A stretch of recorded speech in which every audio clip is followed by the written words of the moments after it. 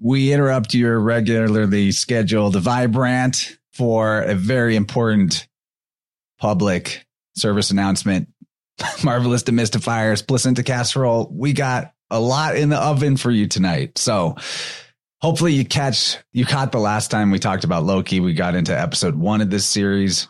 I intend to break it down in a very granular fashion because this is one of those things that seems to prove that what we talk about in symbolism is real and is known by those who are putting the programming out there into the world. It's a mountain of evidence. You know, the lie dies under the weight of its own details. You got to take a look at each and every one of the 1,000 cuts. And even if you never saw the show, part of how we do this is to take it step by step through the plot of the series and just really break down what we are seeing there. And it's a great jumping off point for learning about and having a reason to talk about various keys to the esoteric system and the mythos. So, yeah, exactly. Dom says, never watched it, but last week was really interesting. Great work, Chance. So going forward, maybe slotting a few Marvelous Demystifiers into the Vibrant time slot so that we can get through all of the goodness that is this show. I will say, I actually like this show. It bears, affection upon rewatching it. You don't get burned out. You don't start to hate what you're seeing. The characters kind of grow on you a little bit. It's fun. So, and Dylan's here. That means we can start. Welcome everybody else in the chat. What's up? I love your music, buddy. Zaralath, good to see you. Everybody else that's there. Mr. E, sound off in the chat if you're here. Share this with your favorite comic book aficionados and occult researchers. Man, if you ever told me that when I was in my 20s and early 20s and really into comic books in college, that I would get, as my job, I would get to break down esoteric stuff from comic book shows, I would have been stoked about that. It's a great job. So how you doing, Gabriel? Welcome aboard. Choo choo. Doing great, buddy. Real good. Looking forward to this one. Yeah, the Loki thing is it's really fascinating to me. The signs and the signals are kind of all there, you know. I've been this coming through on my second watch. I'm seeing a lot more indicators along the lines of like pre-crime. You know, I didn't really think of that in that context the first time through, but now because they're like, maintaining a timeline capable of traveling through time, it makes me think a lot more of what was that with Tom Cruise? Minority Report, man. Thank you. Yes, I'm kind of thinking of the Minority Report parallels.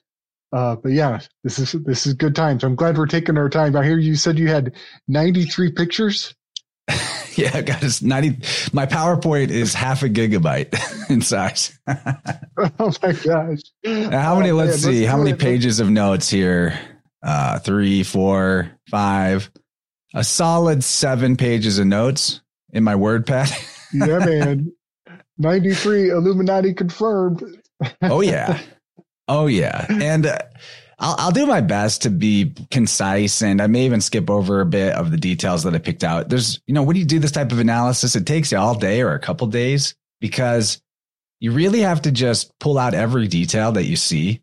And, some of them might seem a bit irrelevant at first, but they're showing it to you. So you got to think about it. And then as you go forward, you're like, okay, they're showing me this again and a third time. So there must mean something here. And there's occasionally clues in like gematria, in the Enneagram, astrology, all of that stuff is in the mix. I do hope to see the, standard amazing comments from our viewers who, a lot of you have probably watched this, maybe saw it after you watched the last Marvelous Demystifiers. You went and caught up on this show or started into it. So please hit us with your best weaves in the live chat or in the Telegram chats or whatever. I trust that I won't miss anything too good. I'm sure Jennifer will be watching out for those. She's been a really good help too as we rewatch these things and decode them. She notices things I don't. And anyway, we better get into it, buddy. So this is episode 2. It's called The Variant. The previous episode saw Loki becoming a time criminal by breaking off of his destiny and creating an alternate reality parallel universe timeline through his choices and his free will. He gets picked up by the time cops, the TVA, the TAV, Time Variance Authority. We've talked about this for 4 hours, so go catch up on that. But we saw it by the end of the episode that Loki had basically made his decision to cooperate, and that's where we begin here. So as is always very important, we want to be quite observant when we look at the opening shots. So the very first thing we get shown is some people dancing around the maypole. The maypole is a symbol of the world axis, the axis mundi, the world tree, Yggdrasil, right? And Gabe, I'm just going to go through my notes, so please just raise your hand or actually probably just speak up, if you need to add to it. Otherwise, I'm going to just cruise right through. There's so much here. But this world axis, world tree symbolism is important because the sacred timeline is depicted like the trunk of a tree with timelines branching off of it. Now, with this maypole that they're dancing around, some have argued in the past that is phallic symbolism related to the worship of the Roman Priapus, who is very much similar to Hermes and the Herm statues in the sense that he's got a giant phallus. He's got a real club on him, the third leg. This point is also kind of symbolic of the birth of a new year in some ways. Although I think Beltane, where usually the dancing around the maypole takes place, has to do with like the halfway point between the spring equinox and the summer solstice, something like that. But the important thing to know is that Loki is Hermes. He's the savior myth. He's the Buddha. All of the mercurial figures you might be able to name. That's what this character represents. And Hermes, or Mercury's mother, is Maia. So we've got the maypole, and we're thinking about the birth of a new Loki because he's changing as we go into this story. Interesting, too, that the Germanic name for the maypole that they're dancing around here is the Maybaum, which in my opinion is very close to the Maya Brahme, which is the ultimate androgyne, the unification of the masculine and feminine generative principles in the Hinduism mythology. So Brahma being the creator, father, Maya being the illusion, the substance, the stuff, the world. So it's like spirit and matter. It's yin and yang. Also in Hindu mythology, Maya or Mayasura is the king. So it's a masculine Maya, the king of the Danavas, which were a demonic race. And one of the things that this Maya was famous for was his brilliant architecture. So I'm thinking the TVA, they have very interesting architecture. You could call it like brutalist style, like that old Soviet style, quite demonic in a lot of ways, just purely function and no beauty. Then the other thing to consider about Beltane, and why I'm going on about Beltane, is because there's other little symbolic winks to the idea of Beltane throughout this episode. Bel is Lord, and Tin or Tane is the Etruscan name for Jupiter. So Beltane, Lord Jupiter, Lord God, another way of thinking of it.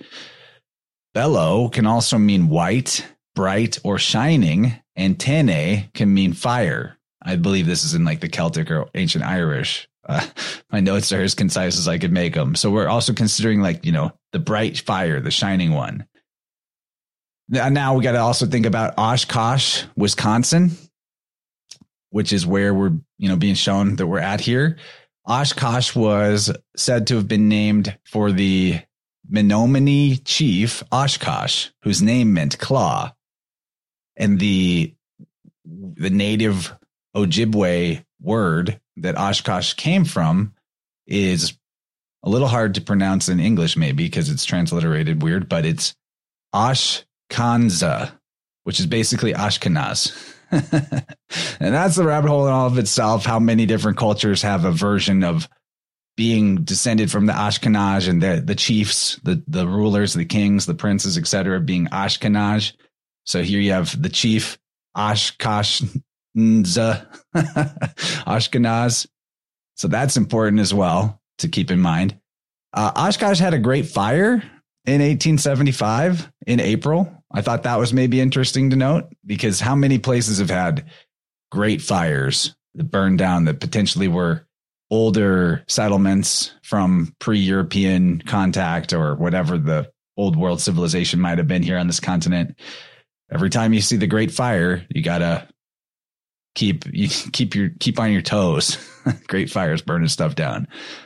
There's also the children's clothing line called Oshkosh B'gosh, founded at around the same time as the Great Fire. That's very suspicious anytime you have like children's fashion, right?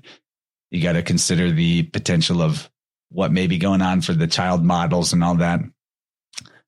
Another interesting thing to point out is that Mark Grunwald, who is a famous editor of Marvel Comics in the 80s, is from Oshkosh. And Mobius, to skip ahead a little bit. Oh, here's my slide on the maypole. I totally lost the plot there. There they are, dancing around the maple. Yeah, Mobius, though, Owen Wilson's character, he's actually made to resemble Grunwald, Mark Grunwald, the famous editor of Marvel Comics from the 80s, who was from Oshkosh. So these are the type of little things that if you follow the breadcrumbs that this show lays out, it's very rewarding, because you find out, oh, Oshkosh is connected to this Mark Grunwald guy. Mark Grunwald is stated to be the inspiration for Mobius's look. So it all kind of comes together for you there. Another thing about Oshkosh is that it's famous for its aviation museum. And if you recall from the last episode, there was a whole thing about D.B. Cooper, about Loki being D.B. Cooper. So we were made to think about, you know, in context to like timelines and hijacking timelines, controlling public opinion and the future and all that. We were made to think about planes getting bombed. I'm not saying I'm bombing a plane for the robots scanning this episode. We're just talking about it. And so I'm keeping my eyes open for any links to things related to aviation and accidents or crashes as we go into this, because it seems to like be skirting around the edges repeatedly. And in 1985, actually, in Oshkosh, there was this Midwest Express Flight 105 it was in September, not April, but still same year, same place. And 31 passengers and crew were killed whenever there was a plane crash. Yeah. And so we're thinking about that. Since there's all this illusion, being that Loki is the god of mischief and illusions, I thought it interesting to point out, I'm going to just read a little bit here. That about that plane crash, the crew may have wrongly perceived the nature of the emergency. It said that an engine blew up or something. Since the explosion of the engine caused the loss of engine thrust, the speed of the plane decreased. The rapid deceleration caused the crew to think that the plane was pitching down, which may explain why the crew made a nose up input, when in reality it didn't pitch down. This phenomenon is known as a somatographic illusion. However, instead of fixing the situation, the nose up input that the crew made only caused the plane to decelerate even more. The pilot may have suffered spatial distortion immediately after the emergency. So there's this thing in aviation where there's illusions that befall the crew. They think they're feeling something with their body and with their inner ear, but actually something totally different is happening with the plane. And when they go to compensate based on their senses or this illusion, they end up making the problem worse. So one of the examples of this is the phenomenon known as the graveyard spiral, which is characterized by the pilot mistakenly believing that he or she is in wings level flight when the aircraft is in fact engaged in a banking turn and notices the altimeter indicating an ongoing drop in altitude. The sensory disorientation of returning from a prolonged banking turn to wings level flight can cause the pilot to re-enter the banking turn, as in the graveyard spin illusion. So, Wow. right. And two of the most famous cases of aircraft mishaps with this spatial distortion was the 1963 crash that killed the singer Patsy Cline, and also the very famous 99 crash that killed John F. Kennedy Jr. Oh man. Wow. You got 6, 3, and 9, 9 in the years there. So you got a 639 when you combine the years. Heavy names. Like those names mean a lot to a lot of people's families. But I have to point out the coil. The coil shape of the plane going down. Loki's name is an anagram for coil. Oh, good call. Also, yeah. Also, and a lot of people who are into rock and roll, their ears perk up when they hear the word coil. But the maypole scene, when we come in the beginning, that maypole, the maypole that I did, the boys and the girls go in different directions, and they crisscross when they come on to each other, so that the ropes end up making a coiling pattern. It's a really cool, beautiful mesh at the end of the ceremony. So here's Jenny another points out coil. that the Mobius strip is basically a endless coil. Also awesome. Oh, Zarelath, that's good call. Loki is the father of the world serpent that wraps around the world tree, coils around it. Nice. That's what's up, buddy. That's what's up. If there's one thing lacking from this show, being that it's about Loki, there's not a lot to pick up on about Norse mythology itself. So that's kind of a side weave. If you notice anything like that, people out there, go for it. Let it rip. I'm sure there's stuff that we're missing on the Norse mythology front. And one thing about before we get too far away from that Anasazi and the Ashkenazi and the Oshkosh, I've been to Chaco Canyon. And Chaco Canyon was once a very agricultural, lush, thriving community for a very long time. Late in the civilization's story arc, there were interlopers who came into the territory, and they were called the Anasazi. And the Anasazi had the filed teeth, and they were cannibals. And the name Anasazi basically means enemy tribe. So my ears perk up anytime I hear like Anasazi, Ashkenazi, and then of course we got the Anunnaki. These things all have this similar echo that actually resonate with different, spiritual, scientific, historical echo chambers, but it all sounds very similar to me. There's so much good stuff in the chat right now. So Kyle points out that the maple seed falls in that coiling death spiral that the planes we just showed. So that's very relevant. Also, maple, is that like the Celtic name for it? Aesir? Because Aesir also is the name for God. It's the Aesir in Norse mythology. It's the Etruscan word for God. Joe Potter says Kali. That's definitely a phonetic anagram for Loki.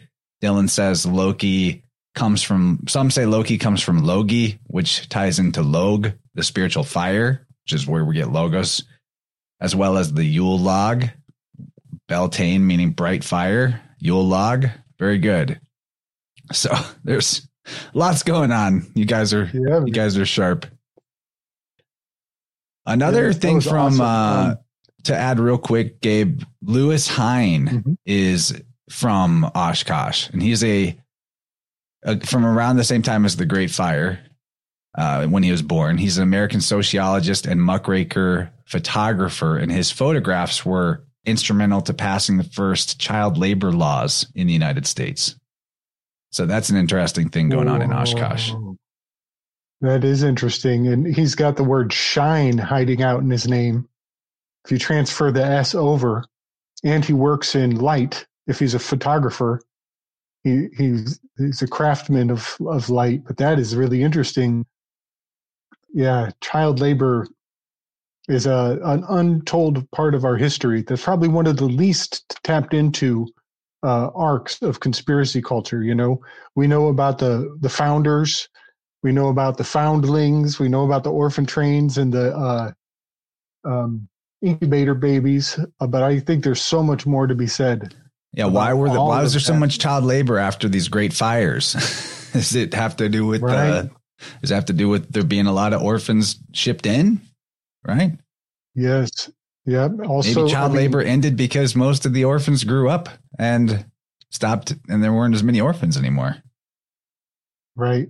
And also maybe the difference between minors and minors isn't as clear cut the further back you go in time. There's a lot to that.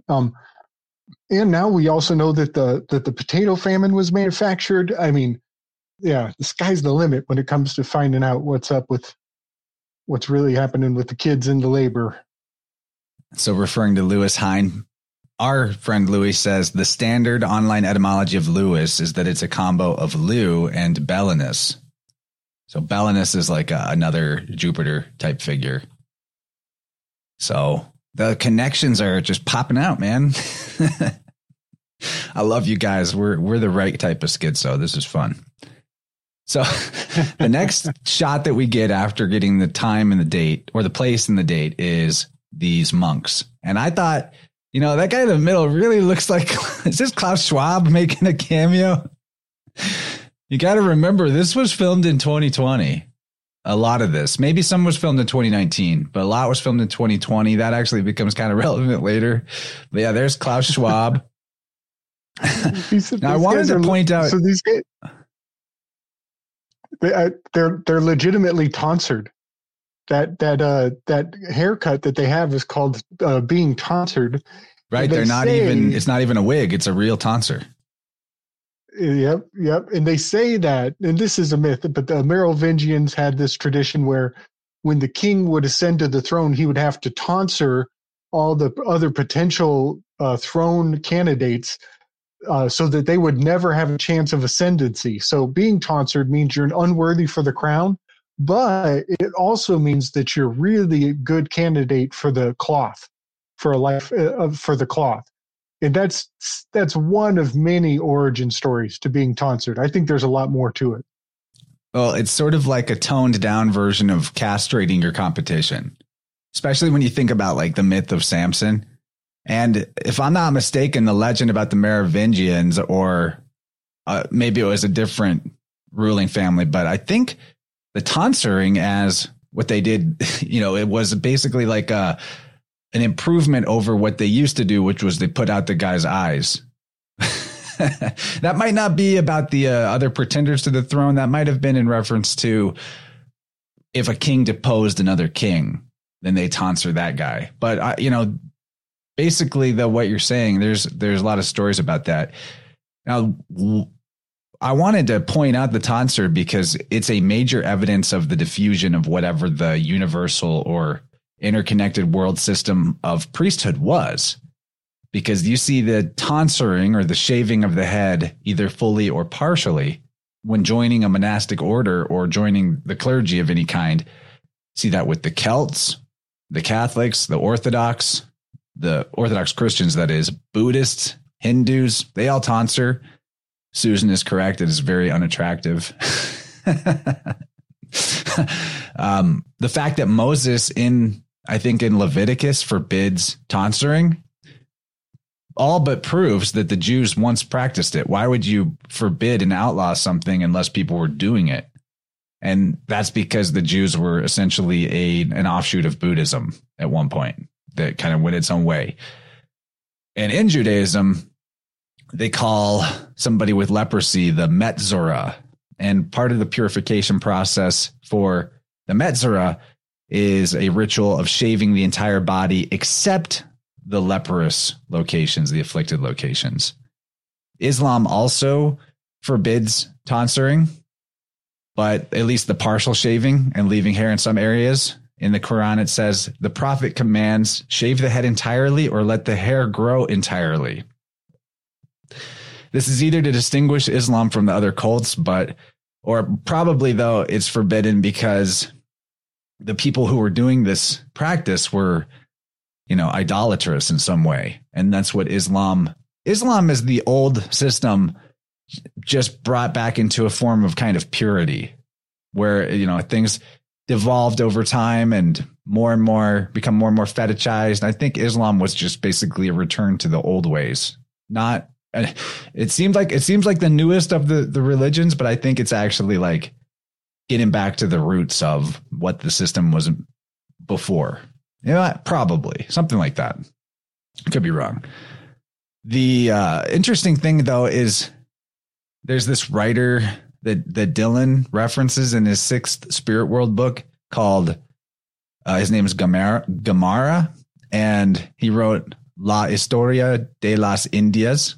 And in it, referring to the Peruvians, when the Spanish got there, Gamara says, they are all very like Jews in appearance and voice, for they have large noses and speak through the throat, making themselves bald like monks, except they shave off the hair from the front and back of their heads and allow it to grow on the sides. So that's a very specific thing to be finding in Peru. Supposedly a whole different part of the world, different civilization. And that guy Gomara goes on to say something along the lines of the Mexicans or the natives of Middle America. I could be getting the quote wrong. Go read Dylan's book. It's great. But that their laws and their system of governance and priesthood was more like Judaism than Judaism was like anything else known in Europe or Asia. So, and you get to go through all those connections in that book. So, but the reason symbolically, to get back to the show and the plot, the reason we're being shown the tonsure is because what it symbolizes when you're joining a monastic order is that you're leaving your old self behind. You're leaving your old life behind, your old identity behind. And that's what Loki is doing in this show at this episode. The first episode, he was, classic Loki, pretty evil, and in this episode, he's leaving his old self behind and becoming the new version of himself. Yes, they are literal dickheads, especially the Klaus Schwab guy. So funny. Oh, yeah. I had slides about this. Okay. So here's some Hindu people with the tonsure. Here's a Celtic stone head from Bohemia, allegedly from around 150 to 50 BC, which is looking a lot like a tonsured head to me. Now, like the versions of it differ. They don't all do it the same exact way. But the fact is, shaving part of the head and leaving part of the hair is generally what is done, although like modern Buddhists just shave the whole head. Still, the idea is of shaving the head when you leave your old life behind. And then, of course, that was just a classic monk. Now, here we go. The next shot we get of importance is you see this druid guy, or wannabe. He's got his staff. He's got his horns. Those horns, remember, they represent radiance of the sun, the cornucopia, abundance, fertility, all that stuff. He's got fangs, and his arms are scaly and reptilian or serpentine. Now, I brought up here the Phoenician letter and the Hebrew letter shin, which in Hebrew, the letter shin means teeth. It means sharp, and it can also mean repeat. So I find that interesting because we're talking about time being an endless loop, right? And so the idea of repeat is important. Why I am showing the shin here is because I thought, well, these fangs they're probably important. And as the episode unfolded and I kept looking at stuff closely, I realized, yeah, the way that Tav, the letter Tav, and to some degree Teth were really important last episode. It seems like this episode, the theme is shin and teeth and sharp and repeat. So the other thing that's important about, the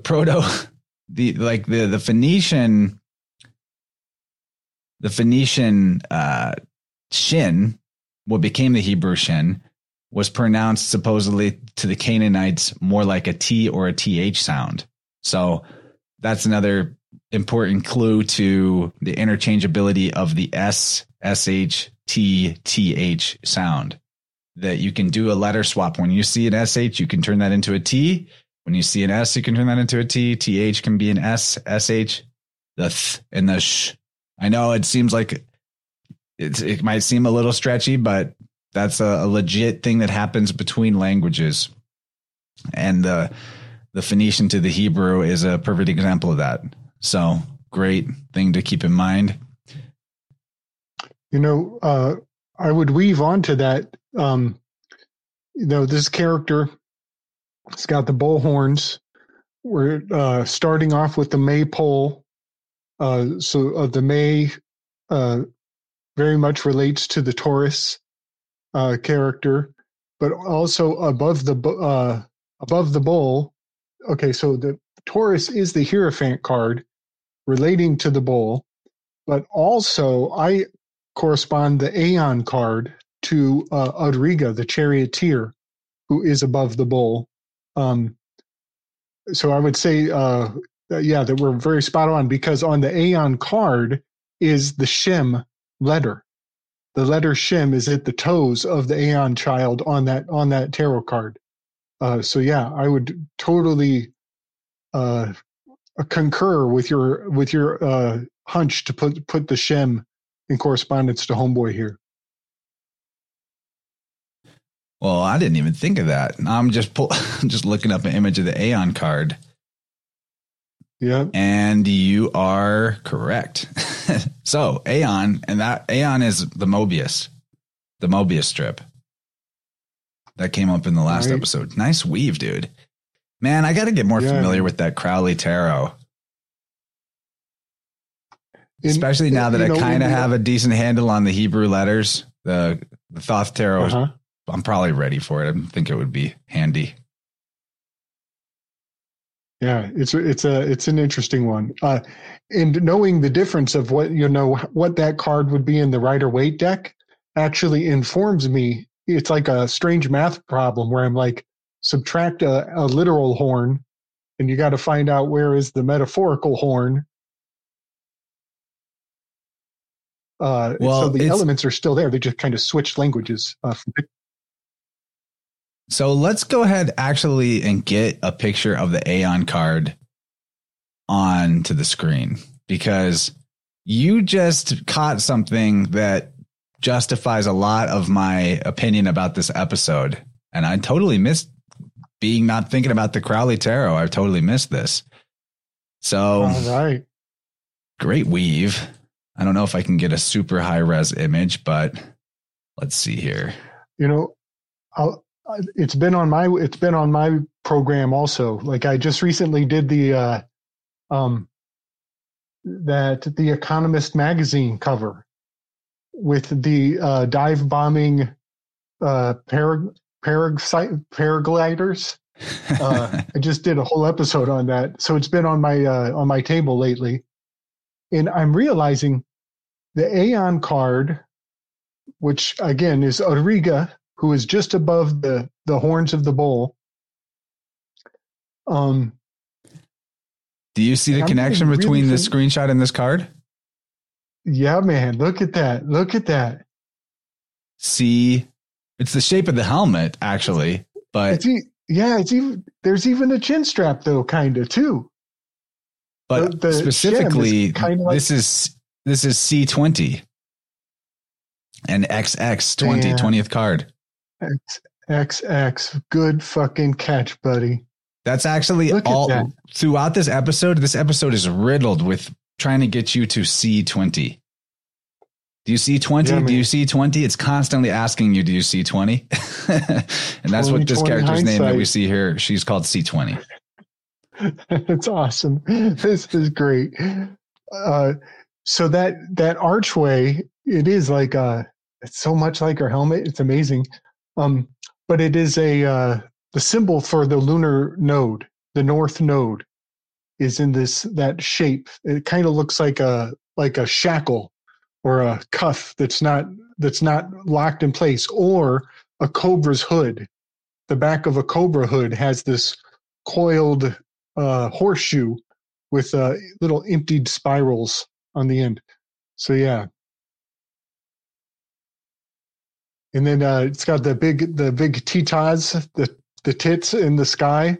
Those are literally the Milky Way is in Taurus, and the initiation of the Milky Way. So having big boobies hanging out in the sky is like very erotic, but also very psychosexually impeccable. I'll say it that way. And I guess there's a backup Crowley Aeon card. Where is this coming from, Lou? I'm going to put it up. But this also informs quite a lot. I mean, you have that same shape with Nut or Nuit arched over as the cosmos. You know, that's Maya. That's the mother of Buddha. And what's interesting are these three figures almost like being birthed out of leaves. The fact that they're coming out of leaves and then the scales, all of that is very interesting. But thanks for sharing that. I'm going to actually jump past this, though, because we have so much to talk about already on deck. I don't know what I'm talking about with these Crowley cards. But C20, that's important. Watch out for C20, XX. It's all over the place. Next, we see the ale winch of the tavern. And when she sees the TVA guys, she's telling them, you know, some of us need this. You know, you're not dressed up the way you're supposed to and you're hurting the vibe. But why did I grab a screenshot of the tavern and this ale wench is because the very next shot or the very next scene is them going into this tent, which is the tabernacle. They've entered the tabernacle. If you letter swap V and B, which is very allowed, then tabernacle is tavern. Tabernacle. So, and you recall the Tav, it was very important to the previous episode, and it's the cross. It's the X marks the spot. Also reminds me of the whole tabs being bills and all the tabs that were being shown in the previous episode. So the tabernacle, though, is the dwelling place of God to Judaism and a few other Abrahamic religions. And there's a thing called the Holy of Holies with the tabernacle. See, I keep switching it accidentally. It's so easy to do. And if you enter the tabernacle's Holy of Holies without, sanctification or whatever, then the Spirit of God that dwelled in the Holy of Holies would kill you or make you go crazy, something like that. And as they're walking around with their time sticks out, this shot doesn't capture it perfectly, but there's a split moment where you see three of them all with their beaten sticks, and the silhouettes, because they're just silhouettes in this shot, totally resemble Priapus with the giant phallus. It's completely there. The reason I grabbed this screenshot specifically, though, is because you really see this prominent tent pole with the three lamps. And actually, I didn't grab a screenshot of it, but I did later because it comes up again, which tells me it's important, was that there's a pony, equus, a horse, shown that's got a drape with the fleur-de-lis. And that's what I think these three lights are. It's the triple crown. Triple crown of Bel or Baal. Yeah, man. Yeah. And also that's the castration thing with the pawn shop logos and the Mickey Mouse scar, always with the triple orbs. Exactly. That's a good call. Yep. And and one more weave, I wrote this down in my notes, was the last episode we left off seeing this rogue Loki character as a hooded, robed character in a field with a lantern, and the lantern was thrown on the ground and started a fire. So that was definitely the hermit card. So we're entering the fall, and at the end of that last episode, going for the closing of the scene, for the final scene. here we started in the spring, but they've now gone into the tents. So they've, and again, we're going to jump around. This is still the beginning of this episode, but now we've gone into the intense, and the intensity kicks on in the anticipation and the music. And this battle scene is it's ritualistic. It's totally ritualistic, because even the music is like, I need a hero is the music that they play. And then she gets, well, I'll let you, I think you got a couple things to say before I say what happens at the end.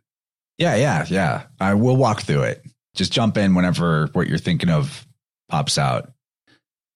But speaking of entering the Holy of Holies and losing your mind, she walks into this is C20. She's in the temple, right? And then she gets touched on her temple right here, touched on the temple, and she loses her mind. And, it begs pointing out, why does this left or right part of your head, this specific spot, why is it called the temple? Why is it the tempula in Latin, which is meaning time? I think that it's possibly a reference to the third eye chakra that sits at that level, because in the biofield, the third eye it has everything to do with your connection to the past and to the future. You imagine the future in your mind's eye, and you see the past through your memories in your mind's eye. So calling that spot right at the level of the third eye in your head the temple makes a lot of sense. It might even be evidence of the ancients having the same understanding of the biofield as I'm describing here. Maybe. I don't think it's a coincidence. And then, of course, your body is the temple of God, so to speak. And yeah, you brought up that song, Holding Out for a Hero. I need a hero. And that song is kind of interesting, being that it's by someone named Bonnie Tyler, and it was actually written for the Footloose soundtrack by Jim Steinman. Because all these songs that are hits are written by somebody with the last name Stein or Man or Berg, and in this case, it's Stein and Man. And this fight scene that they have here is interesting. There's a lot of piercing with phallic objects that goes on, for sure, and also.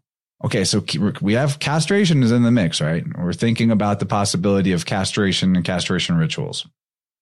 Well, I also thought it was interesting. I went and watched the music video for this song from like the 80s or whenever, the Holding Out for a Hero by Bonnie Tyler. And the music video has a lot of imagery that resembles the final scene of the previous episode. We're in that Oklahoma, Old Westy nighttime with flames. A lot of that, and also a lot of like Muse imagery, interestingly.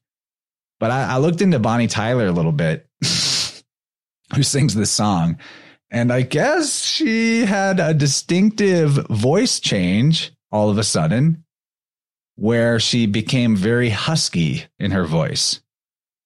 And I don't know that anybody knew her, or she was well known or famous at all before she had a very, as it's called, husky voice.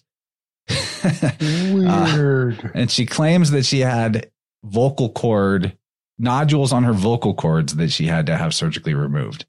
But here she is in 2022 receiving her medal to become a member of the Order of the British Empire. Either that is a man who became a woman, or it's a plastic surgery disaster. I don't mean to make ladies feel bad about the fact that, they look different as they age, but there's something very off about how she looks to me. Doesn't look good. Yeah. The other song you might know by her is Total Eclipse of the Heart. Yep, totally. Yep, that one hits real close to home from the childhood days. She's got the Kamala Harris neck thing going on, man. There's something up with all that plastic surgery. It adds up somewhere. Louis says, Total Eclipse of the Heart is one of the most legendarily insane music videos of all time. It's an 80s cocaine acid trip. I didn't look into that one. Then Dylan pointed out that here's this medal she's holding has got a quadruple fleur-de-lis, and he says that's a Dominican symbol. And the Dominican friars have to do with, like, I believe they're nice, they're a Spanish wing of the Catholic Holy Roman Empire, yada, yada. Yeah, I'm not saying it, but Matt's saying it, transgendered male. Maybe we were thinking about castration rituals here. Who knows? Could be. And the eclipse of the heart, that's really significant because we know about eclipse magics. I think they do a lot of work to keep us syncopated to fear response around the eclipses. And I think they drum it up and intensify it on light cycles that we're tuning into our ancestors subliminally, but through a social engineering kind of style. But it's really hitting a note because that song pulls on heartstrings. It really pulls on heartstrings. I often think about how auto-tuning has probably been long weaponized since before I knew it was a term. And I'm just now developing the language to describe what might have been like really fascinating potentials around music from my childhood, from my own younger, more tender days. I'm kind of inclined to agree with Thunder Chicken that it's probably just too much Botox. I think a lot of people are a little too quick to call everybody transgender, but who knows? We sure don't know. And yeah, a lot of mileage out of 2 or 3 hits to be, accepted into some strange or nightly order by the Queen. Very bizarre. I don't know. Actually, maybe it wasn't the Queen. Was the Queen still alive in 2022? When did she go? Anyway, not super relevant. So then this hooded cloaked figure who is the bad variant picks up the temp pad off of one of the killed Minutemen. Even the idea of Minutemen, we haven't really mentioned this, but that's what the name of the TVA's stormtroopers are, the Minutemen. And that just takes you right back to the idea of the Revolutionary War, and revolution means a cycle or a circle. So that's in the mix. But I thought that the resemblance of this TemPad to an iPhone was pretty important because in terms of the sacred timeline, which is the approved official narrative of human history and our story, our iPhones have become our access to the sacred timeline. Like I feel like a lot of the people know more about the official story on things than ever before, and we're quicker to defer to the authority story about things because we have access to it within reach, right in our pocket. Yeah, man. I had a fun breakthrough today about authority. Mercury is the 80th element. And so isn't it fun that we go to the messenger for authority so easily and so readily? In the cell phone is totally the touchstone. We've woven on this for a long time now, but there's a particular constellation on my mind now that becomes the touchstone, the commonplace, the shared public forum, becomes the podium that they come to address the people at, and it's the Ara Altair constellation. So it weaves into so many things for me now, going back to and including the melted steel beams on 9/11, and the monolith from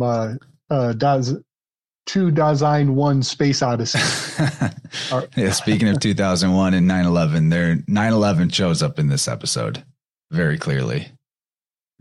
And the portals they walk through are monolith shaped, Yeah. They're like golden monoliths. It's pretty consistent. There they go. And it's also kind of like a Death's Doors idea because this hooded black figure is essentially like the Grim Reaper, who is time, who's Kronos.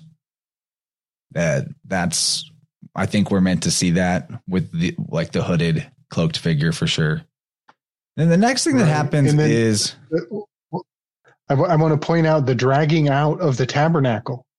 That's actually the part of the reason why they have to wear a chain on their ankle when you're in the tabernacle, is in case you get zapped, they need to be able to drag your body out by the rope around your ankle. So getting dragged out of the tabernacle is again confirming the weave you started on when we came into the room.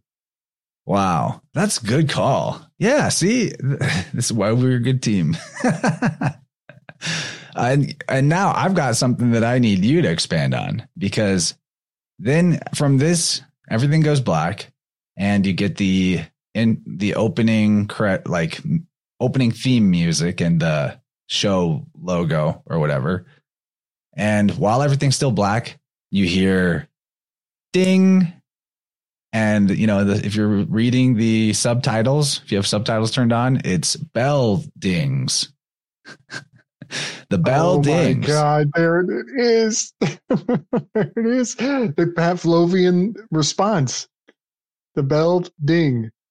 That's great, Chance. That's so great. So yeah, if anybody hasn't heard it before, we've got a huge thing about what is the Pavlovian sound that your school trained you to close your books, change the subject, move on, stop thinking, and enter into child trafficking. When you're going in between your classrooms, that's child trafficking. So there are all these trigger words, and you're walking between classes. Well, you grow up, and it turns out like child trafficking sends you into a terror, class warfare, battle between classes. All these terms go back to the bell ding in the Pavlovian response, including when people want to talk about the buildings of 9/11, they want to change the subject, close the books. Let's not have. This is Thanksgiving dinner, damn it! How dare you talk about 9/11 on Thanksgiving dinner? So yeah, a lot of triggers are built into the words we use around our education experience. Jenny tells totally this funny story about how when she was waking up to the world, she went to a wedding with some friends, and after the wedding or during the hangout around that time, she was like all stoked to get everyone to watch Architects and Engineers for 9/11 Truth. And that went over pretty poorly. Super funny. But I wanted to point out that from MK Ultra, there's a couple of famous bells with MK Ultra. You have Attorney General Griffin Bell, who conducted the MK Ultra hearings in 1977.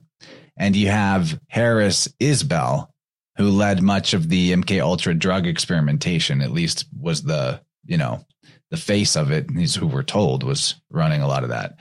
But on top of that, Bell Ding, if you swap the T and the D, Beltane. Nice. Totally. And those priests who go in the tent are supposed to wear bells on their robes also. I think 10. I think the bells are supposed to be 10 bells. Beltane, I think. And this guy, he looks a lot like Maxwell Jacobson, the Dr. Feelgood who made placenta methamphetamines. But he's got an interesting name there, Harris. Right? Yeah, Horace. Harris is what hours? And time. Yeah. And then bells mark time too. Church bells mark time. Yeah. I dig it. Yeah, building. Dylan gets it. Everybody's getting it. There's a lot more to be said between the lines, so I'm hoping you guys are having your own mind explosions here. So after the building, then we get shown this jet ski magazine.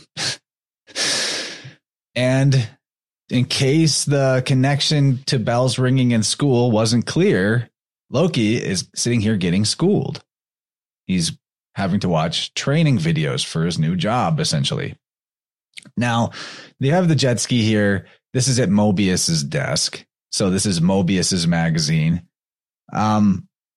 It's volume 26, number 4 of whatever this magazine is about jet skis. So that's a 30. If you do 26 plus 4, jet ski, and everything I reference in terms of gematria is septenary gematria because that's the one I prefer. I figure stick with one. Don't add a bunch of ciphers. Otherwise it gets too hairy. And maybe some of the gematria I throw out here is irrelevant coincidence. Maybe not. But the fact that jet ski equals 30 and there's the jet ski here with a 30, if you add together the 26 and 4, made me think, okay, I'm going to keep my eyes peeled for gematria here and there as I go through this. And I think it's worth it. But remember, this is Mobius's desk. It's his jet ski. He's the TVA employee who's handling Loki. And he dreams about jet skiing. That's his dream, right? He's always daydreaming and fantasizing about jet skis. So I decided to look up in dream interpretation symbolism. What do they say about dreams about riding a jet ski? And riding a jet ski in your dreams is said to mean that your feelings and opinions are changing. They're varying. So the water aspect of this is also important, like flow and all that. But the fact that you can look up the jet ski symbolism in the dream, he's dreaming about jet skis and it perfectly describes what he's got going on, means we should be thinking about all the symbols in this show for their subtext. Clearly the subtext is written in there intentionally. So Loki's getting quizzed on Nexus events, branches off of the timeline, what it means if they grow past the red line. Apparently it means the destruction of all reality, the collapse of all reality. So we have this little reddish orange plate, circle lady, Miss Minutes. And he asks her, are you a recording or are you alive? And she says, sort of both. And to me, this is important because she's like a guardian spirit, right? She's non-physical. She's whispering in his ears, very like the Islamic Quran. She's watching everything. She is a recording. To me, I'm thinking about the cord of the placenta, of course. She is a disc. She's disc shaped. She's alive. She guards the timeline. I feel like we've talked about it a lot in the past, but in terms of what the placenta may be physically, or at least symbolically, is that it's your lifeline, your timeline. It's got contains some kind of knowledge or energy or strength from your ancestors. So it's a guardian, of course, when you're in the womb, right? There's so much that can be said about this, but I think that question of, are you a recording or are you alive? To me, subtly is hinting at start thinking about the placenta. And there's enough things later in the episode where I'm like, okay, this definitely is worth making the connection here. 100%. 100%. 100%. Especially because the very next thing that happens is Mobius comes up to Loki and says, suit up. And he puts on his jacket. Suit up. Time to address you. They're going to now address you. You're so right, buddy. Also the placenta is the jacket that you're born wearing. It's the coat of colors. Yes. Yep. It's the family heirloom. Totally all the ancestral benefits. I love to think about that Miss Minutes. She very much to me, I think of her as the Wheel of Fortune card, because she's a machine. She's kind of the interface with the machine. But also they have her hopping around. Like he starts trying to smack her with the newspaper and she pops around the cubicle a few times. There's the cubicle. She just jumps into the screen. And then jumps in at will, enters the screen. Well, one thing, again, we have the Pixar studio lamps are in front of him and behind him. They're also in all the other cubicles. Many of the lamps of the room are the Pixar style lamps. And I'm just seeing something really fascinating around seeding animism. For many generations, I think they are seeding animism to the extent that we will start to believe that these our computers have feelings, that you can actually have a computer app that you can go and lay down and it'll become your shrink and do psychological benefit. Dude, they already for you. have AI girlfriends, and you text them and they text you back and they act like they care about you, and they send you AI generated lewd photos and everything. Yes. So, I mean, we're already there, but I just see this keeping that pathway broader and broader so that people will emotionally connect to inanimate objects more and more. So yeah, and you're so spot on about the placenta. It's even right by his boots, by his feet. And he's reading through somebody else's subscription. That's like it relates to the Stamp Act and the Impression Act, and totally birth certificate. What I'm now starting to call bullshit fake it. Bullshit fake it. Yeah, because when you are brought into the world, the first thing is they clip your sacred timeline, disconnect you from your placenta, guardian spirit, holy guardian angel, what have you, and then stamp the sole of your foot. So the fact that she's right there by it's his soul, it's the anima or the animus, depending on your gender. Very big stuff here. Our buddy Polymath and Lou, he's got a great weave having to do with like putting the placenta in the family woods, where all the other family members, where their placenta was, or with these same trees. And then all kinds of potentials of what that forest becomes for your family. I don't want to steal his thunder. He's got some really cool ideas about that. Pretty profound. Well, whatever you do, I've heard somebody practically anything could be better than cutting it off and treating it as medical waste, or sending it off to some pharmaceutical company to make into drugs or whatever might happen in the hospital. Maybe she's born with it, or maybe they were born with it, or maybe somebody's born with Maybelline. So he gets the jacket on. He's now joined the order of the TVA. So he's one of the friars or the monks, metaphorically speaking. And Mobius is like, good, yeah, smart. Like, you look smart.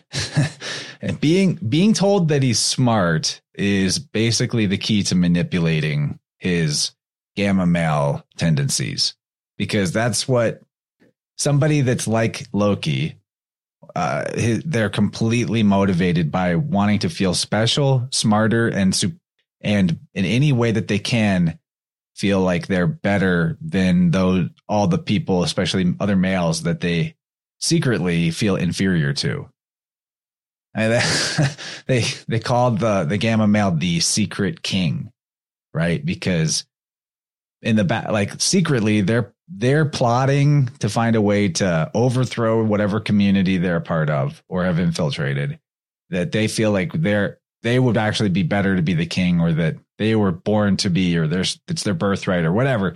Right. And that's a big theme of this episode, is Loki is very predictably scheming to overthrow the space pope, triple god, lizard trinity timekeepers of the TVA, to rule the TVA. So even though he's kind of had a redemptive experience in the previous episode, he's definitely less malicious, evil, spiteful, just wanting, like, he doesn't seem like he just wants to hurt people anymore. So that's a big improvement, but he's still got to get over the whole secret king mentality. But that's one of the reasons I like this show, is that you see the gamma being redeemed and becoming a nice, healthy Bravo or Delta, meaning somebody that can play a support role, can support the rest of their community, cede power to those who are better fit for a job or a role, not get all bent out of shape over feeling inferior. So I like to see that. I think that's one of the best parts about this show, is seeing the psychological journey of somebody leaving behind the gamma behavior and being who they really were all along, and getting rid of this fantasy of, the secret king. Big deal. It's a really big deal. But that's also, I think, a big part of what leads people to the monkish life, is because it's a way to feel superior. Like, you know, I'm more, if I can't be stronger, if I can't be smarter, I can at least be more religious. I can, right? Like something along those lines. And also, he saw his own death in the last episode. So that's kind of a part of his redemption arc as well. Yeah. And some of the death of his mom, that was his fault. That was huge, actually, because a lot of gammas are motivated by their wanting approval from their mom because they had a bad relationship with their dad. That's a common trope. So now he's with the TVA. He's got his jacket on. He's with the B-15 and Mobius and some other TVA agents. And he's joined the order. And they're talking about this other variant. And B-15 says, we've grabbed enough temporal aura to know it's our Loki variant that they're looking for. So just wanted everyone to recall that temporal aura is a signature that they're talking about in the show. That's like a fingerprint. It's like your time fingerprint. And your aura, as in your energy field, your biofield, is your temporal record because it contains all your experiences. It contains your memories and feelings and beliefs in chronological rings. So temporal aura, interesting phrase they use in this show. And they're talking about all the different kinds of Lokis, showing a bunch of different Lokis, and what kind of Loki is this variant? And Loki says, they're the lesser kind, to be clear, because he's terrified of his inferiority. Now, this is interesting. He turns around. This episode is called The Variant. And he's showing they remind him of his place, basically. Like, hey, don't get too clever or whatever, because you're still just a variant, which means we could just kill you at any time. So there's a lot of things to talk about with this phonetic. First of all, variant, etymologically, the simplest definition for that would be tending to change. Tending to change, which is a perfect reference to the mercurial archetype, right? Which is what Loki is. Vari, V-A-R-I, is an anagram for Riva. And to get into the gematria of it, river, which is a very fascinating word, 55555 in septenary gematria. All the letters of river are fives. That equals 25. Variant equals 25. Sylvie, which is the name of the variant that they're after, they just don't know it yet, equals 25. And birth equals 25. Vari, V-A-R-I, is also a word for the plasma of the blood, the watery substance of the blood. And if you pronounce var, V-A-R, if you pronounce it with the V like a W, it is were, as in werewolf, which means that werewolf, which is encoding river and flow, werewolf. And the wolves come up. So I'm not just pulling wolf out of my ass, werewolf out of my ass.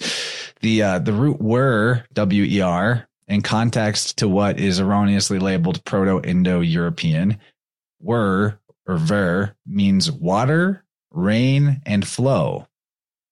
And the reference given to this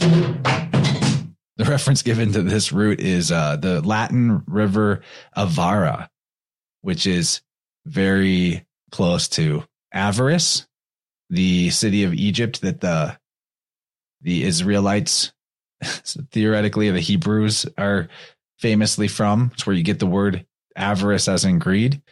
If you do the B to V switch, your avari or avara becomes your obri, as in obri or ibiri. These are philological or like alternate transliterations of the word that becomes what we say as Hebrew in the Hebrew alphabet. It's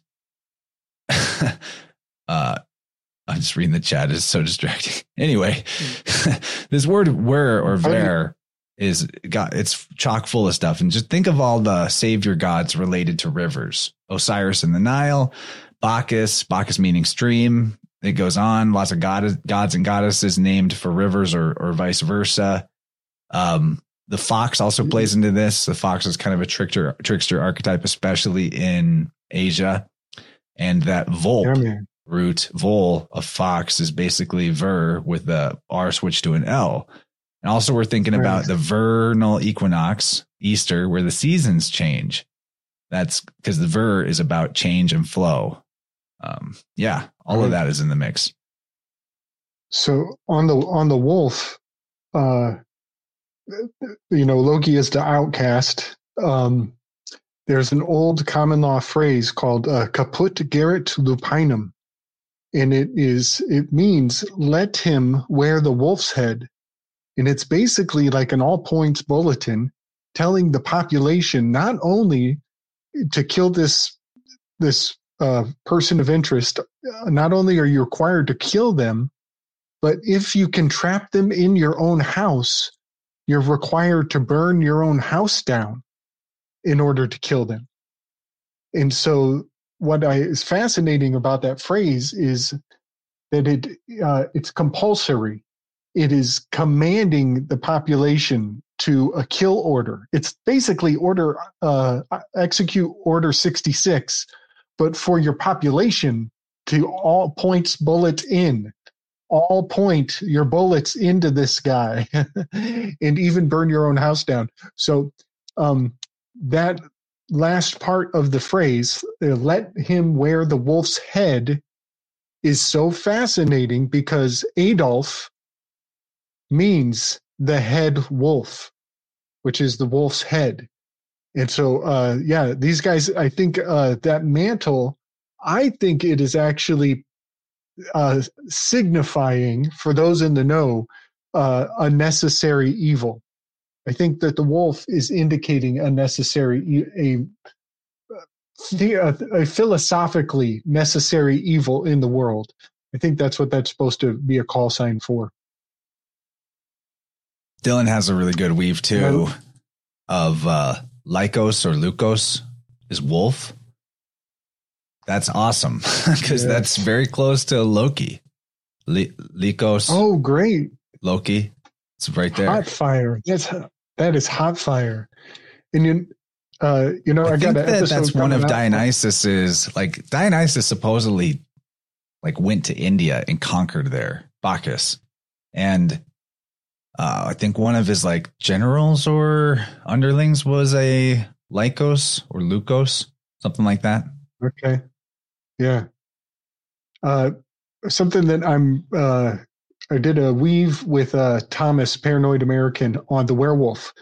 And it's coming out in the next month or so, but that the phrase laconic is to be able to say something as monosyllabically as possible, to say a great deal of information in as few syllables as possible. But I've come to believe that the symbol on the Spartan shield. Oh yeah, because that's Laconia is Sparta, and the Spartans would be very aggressively short with their words, probably laconic. Exactly. So I think that symbol on the shield is a wolf's ear. I think that is signifying those who can hear the dog whistle language in as abbreviated short form cipher is imaginable. Good stuff, man. So talking about Loki, and they say that he's a cosmic mistake, or that's what B-15 says. This is like a proof of the cognitive dissonance of the Tav, the TVA, the people with the cross on their forehead or the X on their forehead. And I brought this up last episode, but in esoteric Judaism or Kabbalism, there's this idea of tikkun olam, which is to heal the world. this is the root of all of the corrupted or fallen Gnosticism branches, which is that God has made a mistake. God messed up, got himself trapped in his own creation, lost himself, and we have to fix God. We have to fix the world, heal the world. So here they are as the governing body of the world, believing that they're grand architects of the universe, the timekeepers, are perfect and have everything under control exactly. Yet also they're believing that here they are in front of a mistake, a cosmic mistake. So you really can't hold both of those ideas in your head at the same time, that the world is broken and God has made mistakes, and that your God is in charge and in control. So like, pick a lane. That's the thing. Then they're going through all these different Lokis and their powers, and Loki he cannot hold himself back. He has to correct Mobius about the list of powers that Lokis have. Because, that's a classic Gamma thing. If they see the person they feel inferior to make any kind of slight mistake, they will explode on it. Maybe not, like Loki here was not mean or like bad toned about it, but there's actually this funny thing that Owen Benjamin does where when he's posting somewhere like on Twitter, he will intentionally misspell stuff in his post, and he calls it the Gamma Mule strategy. So when he does that, all of the Gammas that see it will have to comment and be like, you used the wrong form of there. And so all of basically all of the people that jump on him to correct him aggressively end up causing the post to snowball and reach a lot more people than it would have. So that's why the Gammas become his mule, and he reaches a lot more people by doing that intentionally, which is super funny. Very nice. Well played. Yeah. You can, if you know their traits, you can use their own behavior to your advantage, and not get stabbed in the back. It's great. Then Loki finds out that, Mobius is not at all concerned with him having his magic or him doing any betrayals, and that there's an audience with the timekeepers on the table. That's what false hope that Loki's being given by Mobius to get him to cooperate. Because again, in the back of his mind, he thinks he's going to overthrow them somehow. Then they wind up here in Oshkosh, Oklahoma, and Loki's asking, if we can time travel, why don't we just travel back in time to before the attack happened and, save our coworkers or whatever. And of course, as with any time travel movie or TV show, they got to lay out the rules of time travel for this particular fiction. And so they're told, or Loki's told, that once the branch has been created or time has been tampered with, then they have to address things in, quote, real time, because everything's still unstable. None of that makes sense. There's no way to make sense of that. I can't think of any metaphor for real time. I am thinking about how we're about to get fall back, on Sunday, or just when you get used to a certain time. Now I wanted to see what you made of this. So as they're walking through this crowd of people, these two individuals pass by, and the one with the red bandana obviously looks real closely at Loki. And Loki looks Loki double takes and turns back to look at this person. Coincidentally, or maybe not, bandana is 12 in Gematria and Loki is 12 in Gematria. What do you make anything of the red bandana around the head that he's double taking at? Oh yeah, absolutely. So that's the scapegoat. The scapegoat has the sins cast into the scapegoat, and then that goat is cast out for a 5-day journey with 10 stations along the way, and then thrown over a cliff at the same time that the clean goat that stayed in the temple, the corresponding one that stayed in, it gets killed at the same time. And then when the sins are washed away, the red band it changes white at a certain point in the ceremony.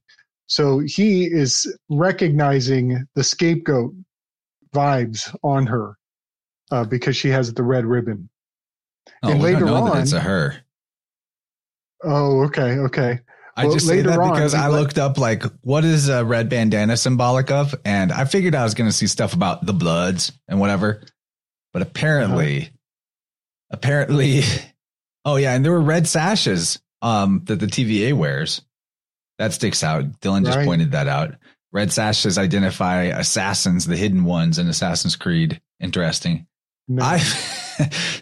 Speaking of hidden ones, I found that when I looked up red bandana symbolism, that in San Francisco, it's code for gay. So if you have a red bandana, that means you're open for business. Oh, ready. I get it. Ready. Yeah. And Loki goes both ways. We already heard from the last episode that he's gender fluid. So I think that that's a dude dressed like a woman. And I think the scapegoat weave is real. I think the gays are being set up to be the scapegoat for the atrocities of the trans kids thing. You know, I think all of that is worth considering. Yeah. And later on, he ends up setting a bunch of goats free. Right. I'm pretty sure that's this episode, right? Yes, it is. Yeah, because Hermes and the goats are symbolic with each other. The goat is his animal because he's also Pan. Right. Sometimes he's even got goat legs and horns. Maybe not Loki, but his version as Hermes. So this is the pony with the fleur-de-lis that shows up a second time. Just thought I'd point that out. Okay. And this is also where we find out that. What's that? This is totally what Wisconsin totally looks like this, by the way. There are still places in Wisconsin that look like this. Nice. I've never even really been to Wisconsin. So we also find out that the TVA is genocidally destroying entire branch universes whenever a event happens, right? That's good to know. Now here we go, C20 again. We're in the tabernacle. Maybe the C20 has something to do with Jehovah, since we're in the tabernacle again. And Jehovah equals 29, as does spelling out C20 with letters. Don't know. Possible. It's possible. Could be coinkydink, but the tabernacle is definitely there. It makes me think of CT, which CT is because 20 is T in ordinal gematria, but those are also is a city. You know, CT is almost the word city. It's also the cut. CT is cut. Yeah. And we have the phallic stick here, and then the head. And the head is cut off from the stick. Yeah, but definitely, there's all the signs of the birthing, the obstetric practices have been flashed. So they're in the tabernacle, and Loki starts doing all this theatrics about stalling for time and like talking about how much he knows about what the other Loki's going to do and trying to scare them that they're about to get murdered by the other Loki. He says, where there are wolf's ears, wolf's teeth are near. And it's kind of made me think about how Fauci was erroneously said to mean jaws of the wolf back during lockdown. But that's not really what it means. Allegedly, the surname relates to the making of sickles. So to me, that's even more accurate symbolism. Fauci, you're killing us. That whole, all the protest signs with that. The angel of death, grim reaper, time, connection to the sickle, Chronos. So this saying, though, about where there are wolf's ears, wolf's teeth are near. First of all, we're back to the idea of teeth, right? The shin. And the saying, according to Loki, means to be aware of your surroundings. So I couldn't help but make a werewolf. Have everyone seen that that meme, a werewolf? I think I have. I think you had to flash it again. But that's another thing that is in that Caput Garrett Lupinum. I forgot to mention that is let him wear wolf head. So it's even in the order. It has that wear and wolf. It's in and I just wanted to throw that in the mix too. Somehow in the translation, that wear aspect is I don't know. It's like it's whispered. It still gets whispered even from German into English. This is the meme I'm talking about. You have a werewolf that you're wearing, a werewolf that's being sold, and a werewolf that is third eye is open and knows Epstein didn't kill himself. Nice. I must have seen that 1,000 times before.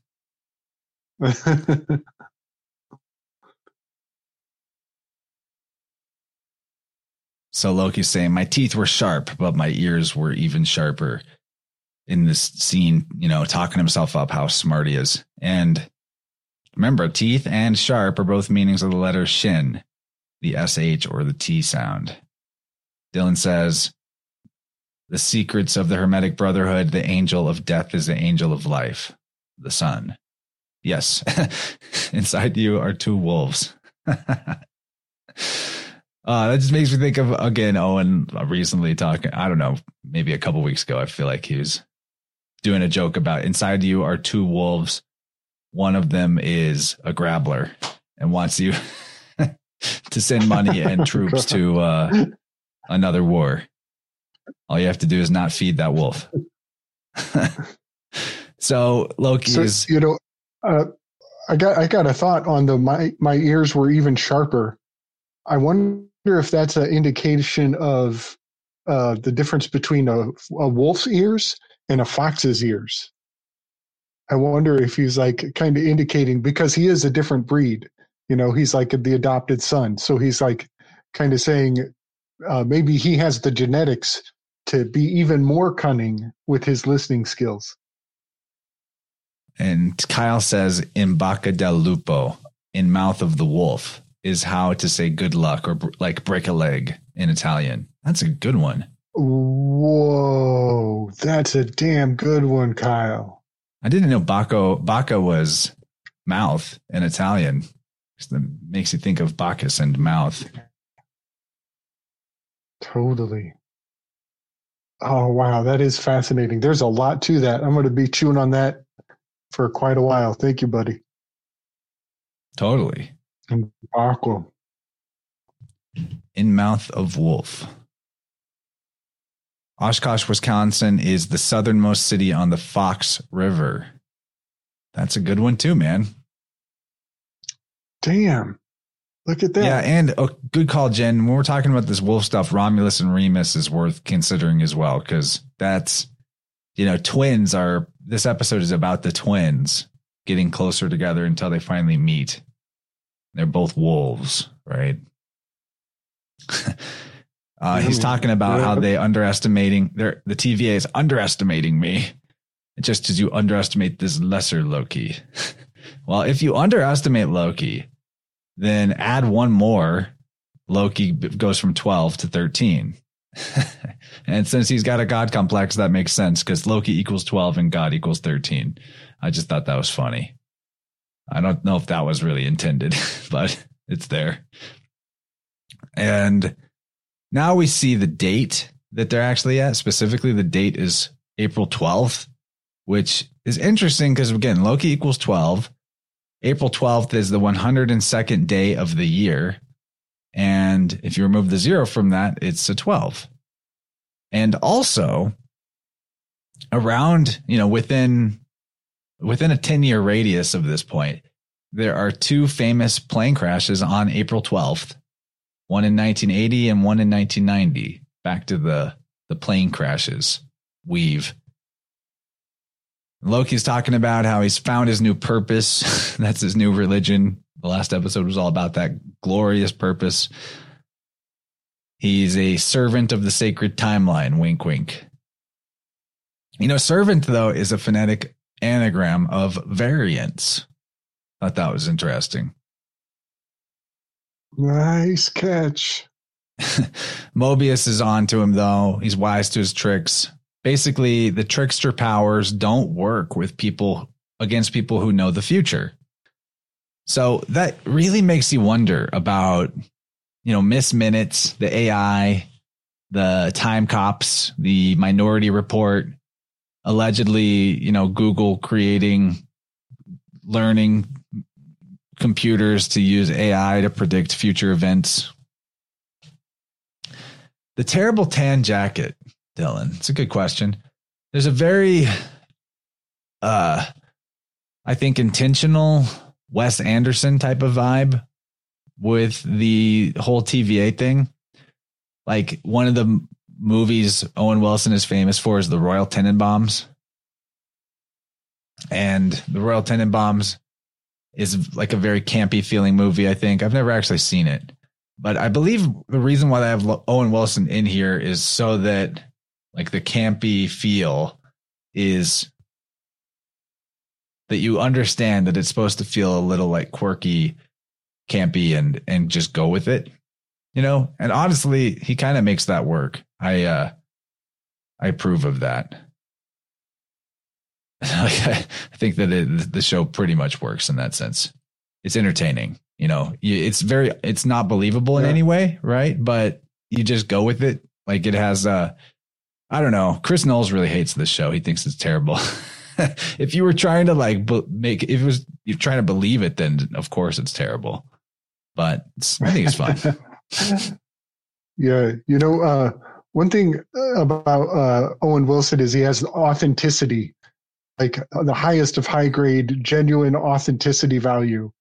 And I think that's almost a required contrast, having him next to Loki, the ultimate of deceivers and tricksters, But one thing I have seen seeded in very interesting ways throughout the series is those inaccuracies of the camera.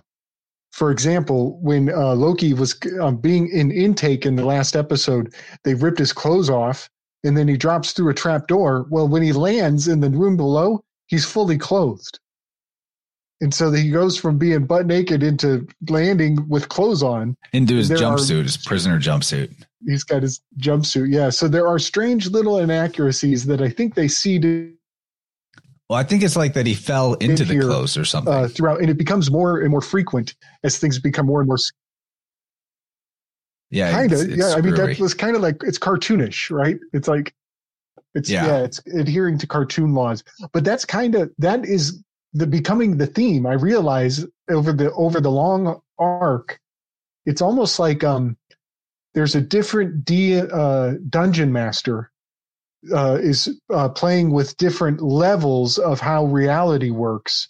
And we find out that the Time Lord is at the end of time, and he's the ultimate dungeon master who set all of these standards of how things are supposed to work. So they get all into the nitty details of different types of magic and what technical terminology of the nuance. So, yeah. And you brought up the whole animism being seeded, the identification or personification, anthropomorphizing of inanimate objects. That is metaphor for the straw man, that people identify with their straw man, which is a cartoon, which is their given name, their birth certificated person, their social security number. And the straw man adheres to cartoon laws.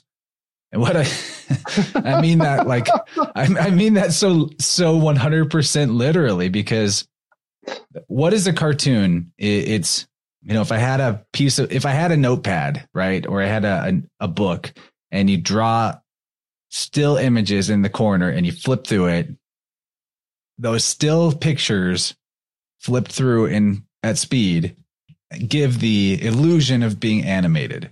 Remember, this is a show all about illusions, right? And what gives the straw man your legal person life is two things. It's the numerical value, or the win, like the what, in a sense, and the win. So think about it in terms of like all the digital footprint that you leave behind in the system, that your person leaves behind in this matrix, this computerized world, this digital world. None of it would have any meaning without the timestamp. And just like a cartoon has to have the frames in order, in time order, your bank account or your bills, your records, all that would mean nothing if you didn't have the time attached to it.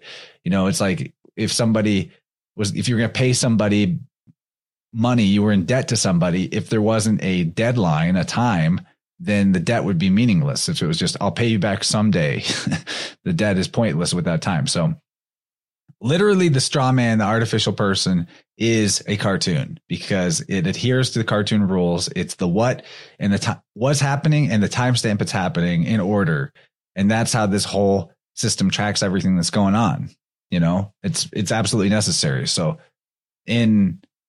of course, the grand poobah governing body of the universe is the time variance authority, because if you get out of sync if your timestamp is out of sync with the rest of the system, then you become agent of chaos to that system. You know what I mean? Like they can't control you properly. They don't know where your debts are. They don't know what you owe to who, all of that. So.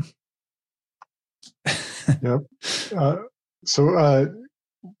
I think they had the suits of armor were outside of the tent. Now they're in the tents. The tent is the covenant. This is the place for the meeting of the minds, the place where the agreement happens. And so, it's all very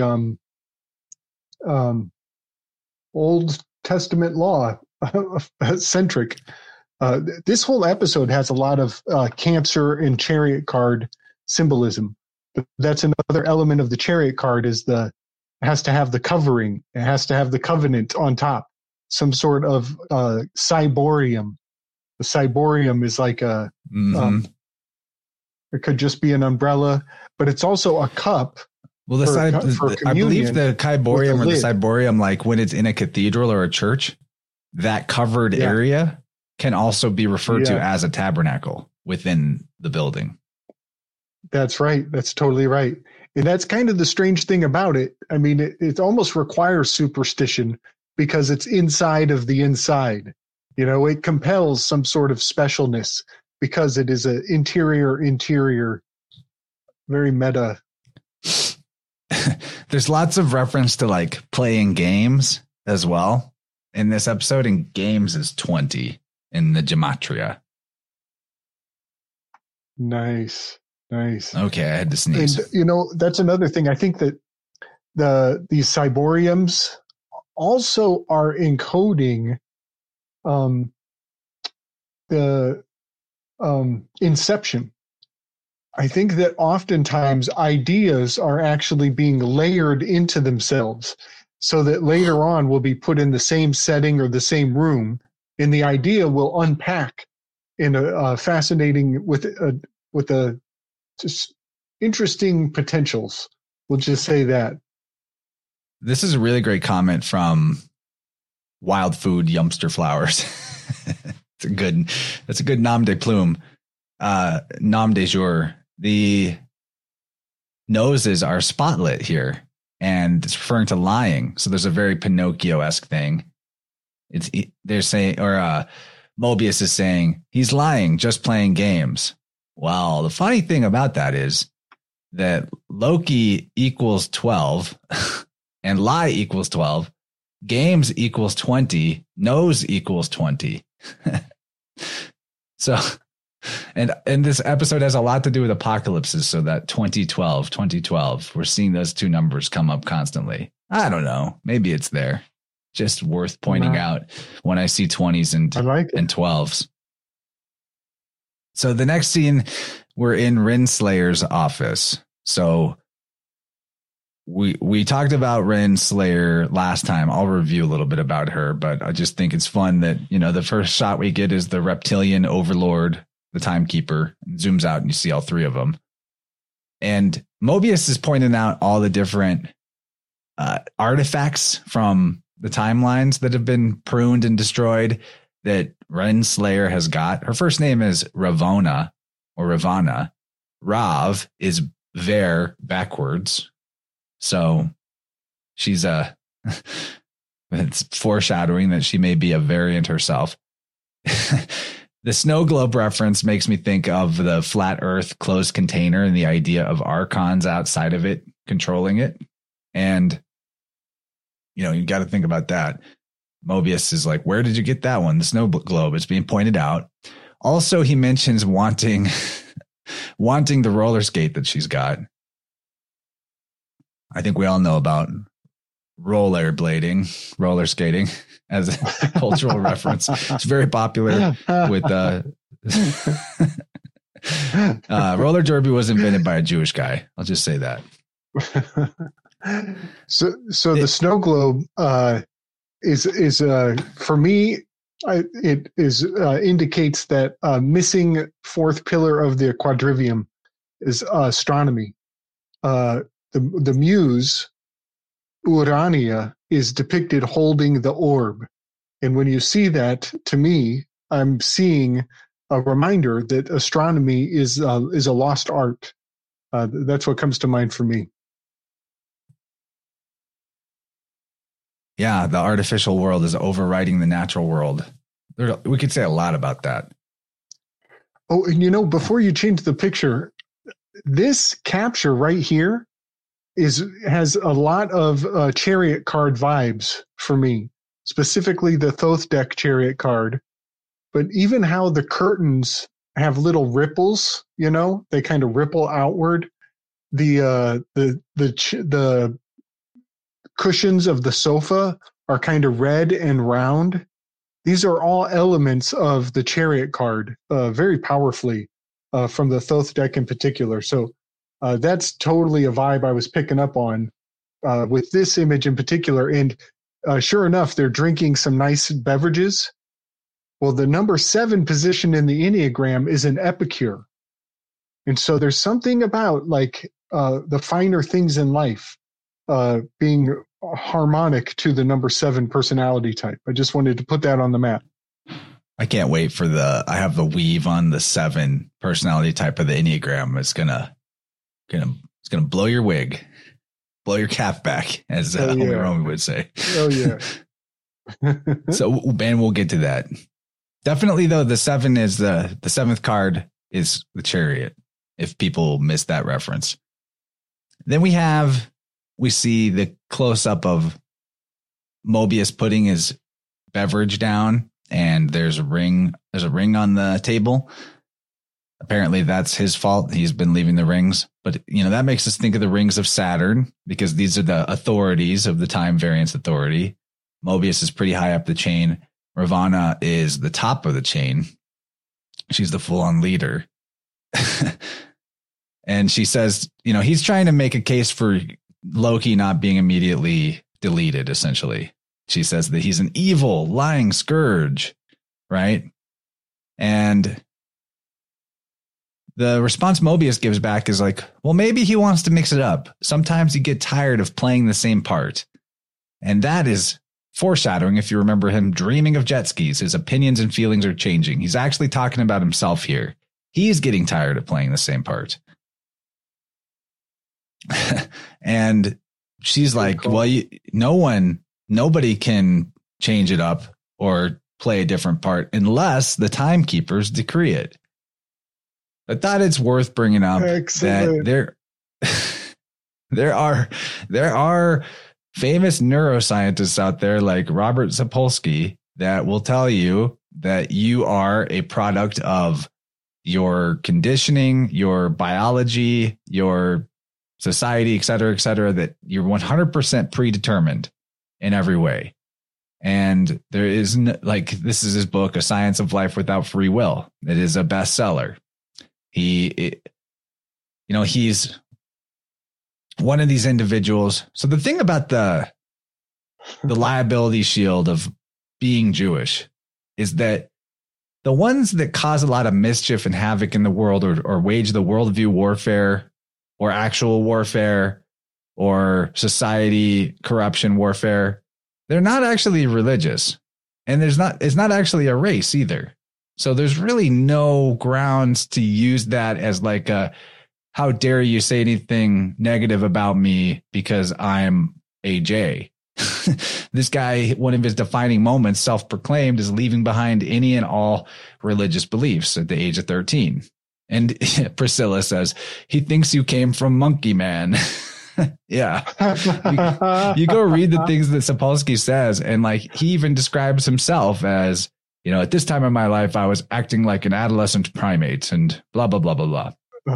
Oh my God. It's just, how could you, the cognitive dissonance of that worldview, you're choosing to believe that everything's predetermined, but someone else could choose to believe that it's not predetermined. So free will is right. The paradox is right there. An insult, compliment, amazing. Race, and religion in one word. That's the J word. Yes. so this guy is really something special. Like, to be completely straight-faced, completely kind, open-hearted, warm, generous personality, and be saying the most horrific worldview I've ever heard in my life. I can't believe my ears, but I'm looking at this very gentle, tender-hearted individual. He is Radagast. He is Radagast from Lord of the Rings. He does kind of look like him. And what's blowing my mind, Chance, I'm just going to throw it. I don't care what's reality and what is fiction anymore. I don't care if this is a simulation, because this mother right here is imprinted with Radagast so deeply that his spiritual message is almost like exactly what Radagast would tell the world if he was a real person here in this reality. That's weird, because he did go like he's a biological anthropologist, right? Like he went and studied this. He studied like baboon societies, and that's how he decided humans were monkeys. He's Radagast. He went and lived with the monkeys. This guy. It's so fascinating. And so Radagast is depicted with bird shit on his head sometimes. And this is the fella who has proliferated a lot of the information around toxoplasmosis and how parasitic behavior can compel the human being to subjugate their will. And so everything he puts out is a proof that we probably aren't really steering our own ship in ways that are they're dangerous, they're profound, they're I can't look away once I get a whiff of what he's laying down. But everything from my core of my soul wants to rage against what this guy's putting forward. Radically aghast ideas. That's radically aghast. Well, one of his, speaking of ideas that I would like to rage against, one of his books is about the trouble with testosterone. Yeah. And other essays on the biology of the human predicament. I mean, the castration cult is a real thing. The problem is maleness. The problem is masculinity. Get with the program, assimilate to the Borg. You don't have free will, so you might as well let us think for you. Yeah, man. Yeah. He's making Gabe intellectually rubberneck. Good one. Totally. It's a trip and a half. And then another thing that got me, first I was like, look how much he looks like Zeus. Very, very much like specifically the bust that I used to have on my channel. And Zeus had only one authority who he would acknowledge was above him, and that was the Fates. The Fates superseded him, and he always adhered to what the Fates told him. And I think that's fascinating because here this guy is raging against, he's a determinist of a dangerous orientation. So I kind of love hate this fella. And I think everybody should, keep your ears to the ground because this is the kind of shit that's coming. Between this and false memory syndrome and not even being able to believe your own memory of the past, they are going to presume to control our fate in every way possible, full spectrum. It's so profound. So yeah, I feel like this guy's he's basically dangerous. he's the new Christopher Hitchens. Maybe that's a good way to say it. He's but with a different flair. Yeah. Yeah, maybe. Yeah. It's basically the same thing. And why I say that is because Christopher Hitchens was the big, religion is not just wrong. It's basically the source of all problems in human existence. And it's very tricky because you can make an argument for religion being a problem. That's fine. But when you throw the whole baby out with the bathwater and decide that you're just a monkey robot that was, an airplane built by a tornado going through a junkyard, chaos manifesting miracles, then it's silly. It's silly. But it's cool. I'm glad you brought him on the scene because that's a hot item. It's a hot button item. Yeah, we'll leave it at that. But he's worth it. He's holding a monkey skull. Skulls signify wisdom. We'll move on. So this scene where Mobius is sticking up for his Loki, not wanting him to get killed, he has to sign off on the paperwork because the operation that they did went bad. It went south. And, it was a failure. They almost redlined the timeline or whatever. So she needs him to sign the paperwork. She gets him to sign his Rin.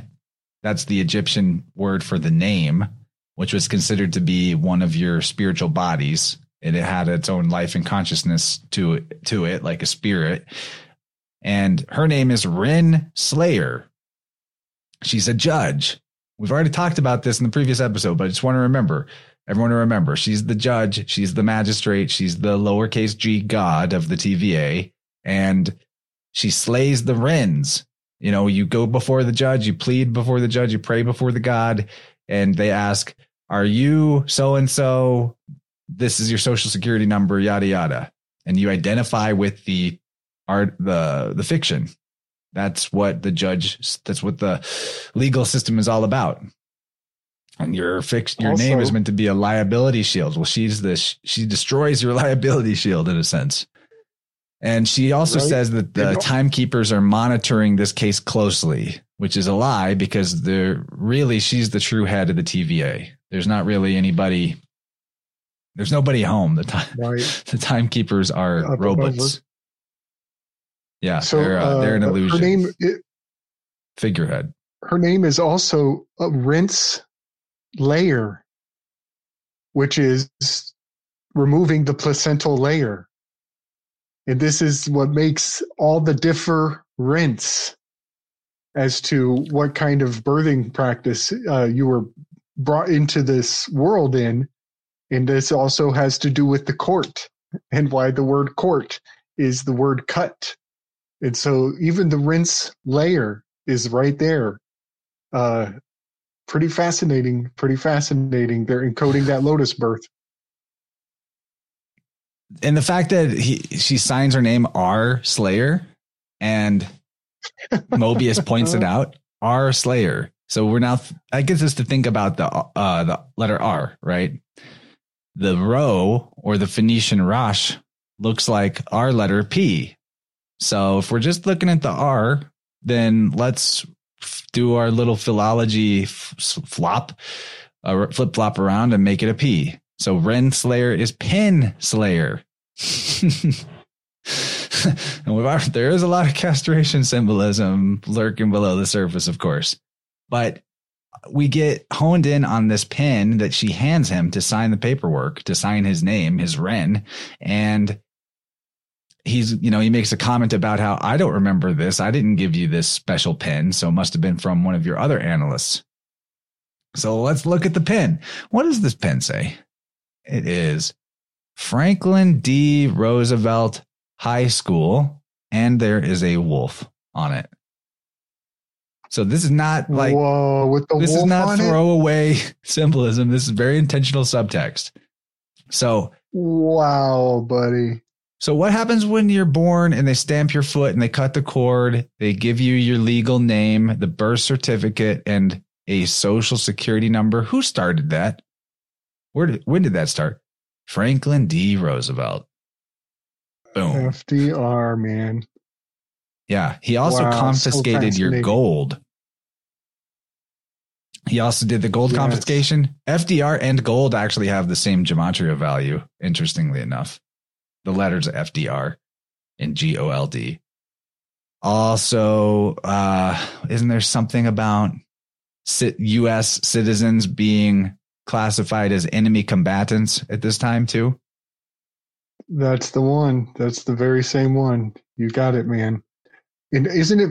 And it's so correspondent because Mobius has the suspicion that somebody else is getting the benefits from this power source, from his higher up, from his superiors. Who else? Who's this? Whose drink ring is this? Who gave you this pen? Who gave you the snow globe? He's clearly picking up that things aren't working at the higher echelons the way that he was told that they were working. And it's so fascinating that FDR is at the root of it all. I heard that one of the mini Mandela effects is that the dime now has FDR's face on the dime. I think that was Zaralath who dropped that Mandela effect, and Zaralath knows his ME. He knows it quite well. But yeah, now there's FDRs on the dime, I believe.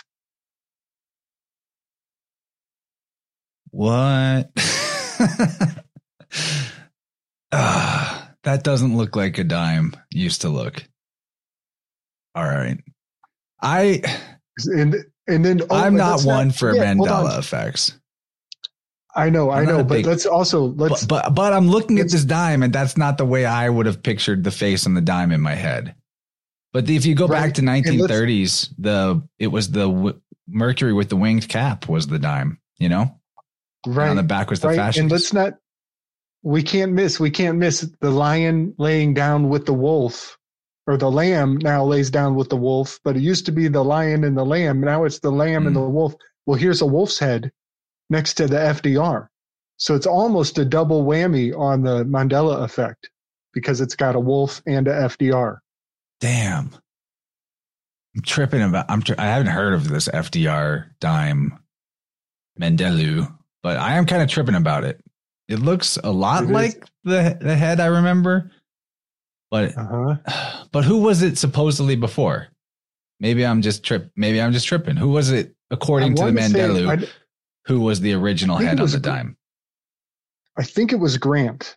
I'm not positive, but roughly my first guess is Grant. Zaralath is saying Eisenhower. Oh no, that's it. He's right. I default to Zaralath. Big up, Z.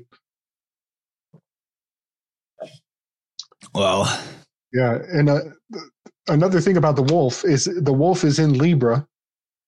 So the adjusting of the scales and all things about number 10, Deus Ex Machina, the God machine of the sky, and the 10 commandments, the bringing of the law, moving into October, the adjustment of the turning of the tables. Yeah. I'm not claiming any Mandelas or anything. The dime, according to me searching, looks basically like I remember it, but it just slightly feels wrong. It's weird. That's a weird one. That Mandela effect surfaced in 2020 with the coin shortage. Huh. Man, we're in some weird waters now. Okay. We better keep moving. We're making pretty good progress. Hoping to keep this under 4 hours. I think we can do it. So You know, one more thing I want to put on that before we walk away from the Mandela and the changing of our coinage and the changing of our history and this Well, whole I mean, idea. it is very appropriate mention, to be thinking about that since, this is the time variance authority. Right.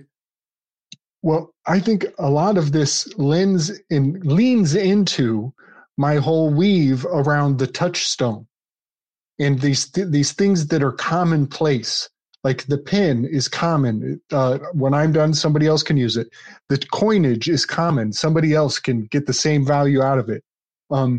These things that are commonplace, they become touchstones. They can be eroded in revaluated, and I think that is something that I'm just going to put on the table. That here we see the touchstone again is part of this technology of steering culture in fascinating ways, to the extent that you don't even trust your own memory. I think that's kind of what a lot of this is, because of the word change is the word alter, and the word alter is the constellation I keep coming back to. The Aura Altair constellation. It's just in everything that I do nowadays. So yeah, rant done. Alter, as in with the ER, like to change, is a 20 also. Oh man. And it's right next to the native, Chance. That was one of the first neologisms you blew my mind with, was alter native. Well, come to find out years later, the alter is next to Indus. And so even our word alternative is hailing back to that particular location way down in by Cygna Octantis, the big chasm at the south extreme parallels. I got one for you. Well, maybe not. No, let's just move on. I'm going to get in the weeds. Okay. So moving forward with the plot of the episode, Mobius comes out and Loki's acting all desperate to convince him that he wasn't trying to be tricksy, that he's actually helpful. And Mobius knows all of Loki's strategies, and he's obviously desperate and annoyed about being inferior. So he says that insecure need for validation, I need you to use that to motivate you to find the killer, essentially, the alternate Loki, the variant. And Loki is clearly planning to do a double cross and try to take over the TVA, and Mobius calls him out on it. Big surprise, a double cross by history's most reliable liar. Well, what a double cross is an XX. So when we're bringing up the double cross, we're seeing 20 again. That's important. XX, 20, huge theme for this episode. Aeon, revolution. A revolution is kind of like a double cross. These are the Minutemen that are working at the TVA. Then we see them coming down the elevators, and this is a pretty crazy shot. Like, this whole architecture of the TVA is intense, and it's actually, a lot of it is a real life building. And so it's in Atlanta. It's some Marriott hotel in Atlanta. I thought this might be an interesting time to look at this place called Buzludza, an abandoned communist UFO in Bulgaria. Very bizarre. But a lot of this abandoned communist structure actually highly resembles the TVA interior in the shots that you see. So this is what it looks like from the outside. You have these torches, right? The two torches, very Statue of Liberty, Mithras type of vibe. And it's the 1 and the 0 as well, right? The IO, the 10, which is also an X. Looking at the inside of it here, that just feels like the way the TVA looks like when you're looking out the windows. Totally. Wow. There's all this crazy art on it. Winged figures. Very creepy. Wow. What a trip. And here this looks identical to when they're walking through the hallways of the TVA and looking out the windows, except it's identical. It's identical. So obviously there is some inspo here. Place. Yeah. Totally. Yeah. What a great catch, dude. Wow. It's even got these bizarre mosaics and murals around the walls. Forget your past. It's supposed to say maybe don't forget your past. I don't know. Maybe it's supposed to say forget your past. I'm not sure. This article puts don't in parentheses, but that's a big theme of the TVA is that once they come to work for the communists, I mean, the government, they don't remember who they were before. They think that the government is God. They were created by the government. They were created by the timekeepers in their belief system. Wow. That is so fascinating that the art on this location is correspondent to keeping time and commemorating mistakes even. What a trip. It's definitely, as this article points out, it's like a religious shrine, but it's a government communism thing. So like there is no, even though the guys like Sapolsky and him getting the Emperor Wears No Clothes award, celebrating atheism and aspirituality and trying to urge the separation of any kind of government and religion connections, that's impossible. The government is the religion. No matter how secular and aspiritual it may feel, like communism, the government is religion. It's a stand-in for God. Always has been. Some were more theatrical, flowery, and maybe even more positive about it. But the illusion of the separation of church and state actually kind of makes it more dangerous because it's like a sneaky God. It's like a hidden God.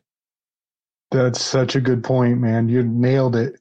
They say that Hegel fused church and state together indelibly, and the only people who were able to read his writing that could untie the Gordian's knot that he bound together, they were all wiped out with the Napoleonic reset. And so anybody who was capable of reading at his level of writing is long gone, and they just keep those people who can unbind the Gordian's knot of Hegel. They just keep them at a premium. And so, yeah, state and church are forever walking in stride, left foot, right foot across the earth. Yeah, this looks exactly like the murals in the TVA. Pretty wild. Dude, great catch. Great catch. I'm pretty sure Jennifer tipped me off to that article. But yeah, great catch. She's invaluable for doing these analysis. Very helpful. So then Mobius tells Loki that, hey, your life depends on this work, so act like it. You better figure out what is going on with this other variant. And he goes to get a snack. So this is an important important symbol of this character, Mobius. He's always going to get a snack. He's always frequently eating and snacking. I think it's first of all symbolic of his lack of satisfaction with his life. And also, as you said, Gabe, it's a sign of the 7, the enthusiast in the Enneagram, with the shadow of gluttony. Also in life path numerology, the 7 is the seeker, which obviously Mobius is the seeker archetype. And Mobius in gematria, in septenary gematria, equals 22. 7 equals 22. So he's definitely the 7. Right. And later in the series, actually, he's usually the snack that he's getting most often in the total of the series is pie. He's getting a slice of pie. Yep. Well, if you divide 22 by 7, which Mobius equals 22, you get 3.14. It's pie. I love it. That's another one Jen tipped me off to. He's always eating pie. It's a pie thing. And the pie makes him feel better. And it's in a circular room that he gets it. We'll talk about it more in future episodes when we have imagery about it. That's glorious, man. I was getting serious 7 personality vibes on this episode, but not from the same angle you came at it. So yeah, I was totally getting the same thing, same sense. And you know, I'm not gonna like go and take the time and like profile everybody, but for some reason he was like hitting that number 7 in a major way. And right now, the epicure is another way to identify the enthusiast. That's another word for it. And I'm really focusing on the epicure aspect because that's where the projection or the misinterpretation of their energy, the public often accuses an epicure of being gluttonous. They see them as a glutton, but it's only because they don't understand the alchemy of their inner workings. So right now on my project, this is a really random thing, but Machiavelli called the city of Venice an Epicurean location. And if you were a real epicure, if you really like the finer things in life, then you know about Venice. You know, if you know Venice, you know the good stuff is kind of what he's getting at. Well, sure enough, I took a map of Venice and I put it next to the tower card, to the Thoth deck tower card. And I think I see a map of the river of Venice going through the tarot card of this character who's eating the tower. If you come over to Slick Dissident, my most recent videos kind of accentuate this symbol. But I just think that's fascinating that because tower card is 1/6, adds up to a 7. Number 7 personality type on the Enneagram is the epicure. So it's really fascinating that Venice is relating to, and I believe there are 7 hills in Venice. So all I think things 7 about hills is the 7. Rome thing. Okay. Maybe that's in Venice too. I think there's something in Venice. I think there's something in Venice that is a 7. What do you think about the recently. Enneagram type for Loki himself? I was thinking either a 6 or a 4. Well, okay. Well, for one thing, I want to say this because it's all on the same episode here. Probably a 4 because 4 is Hermes' number. Well, in the Enneagram, number 5 is avarice. And here you were just saying earlier in this episode that avarice was the name that the Iberus relate back to, with this sense of greed and mammon and keeping to themselves. So that's a number 5 personality type. But I just think it's fascinating. I have another city now that has a name that is an aspect of the Enneagram. So you just gave me that avarice city as a number 5. And then now I have Venice is number 7. And so I'm just keeping my ears to the ground for more indications of these, you know, cultural personality types being some refraction. Loki. The word I'm pretty sure the word avarice meaning greed is because the Hyksos of ancient Egypt, which were the Hebrews, resided there. Avarice, greed. Let's blow forward here though, for time's sake. Right on. So this is me shushing you, Gabe. I get you. I got you. So Loki is working on the case files or something, and this librarian behind him shushes him. Shh, that's your shin, your letter SH, shin. Then he turns around and he does a shush with his teeth bared. You know, shin meaning teeth as well. I think that was funny. And totally. It's a way more threatening shush that he gives her, I'll say. Right. Then he goes to go ahead. Well, we're in the library also, which I just think is interesting. I'm thinking of him as a number 2, as a prideful giver, at least at this point in his personality. But that's just interesting because there's the number 2 has Hera, who oftentimes has the law, the Torah on her lap from the High Priestess card. But then the other number 2, number 20, has the Shen, just like you said. So the The shushing is very I think he's appropriate. a 4. I think he's a 4 because an individual with the shadow of envy. The fear of the 4 is that they have no identity or personal significance. Their desire is to create to become significant, essentially, for their identity to be unique and important. And he's maybe like a 4 with a 5 wing, which is like the bohemian, which is very mercurial. He's very adaptable, right? He's always changing. Yes. I think he's a 4. And then Hermes' number is 4.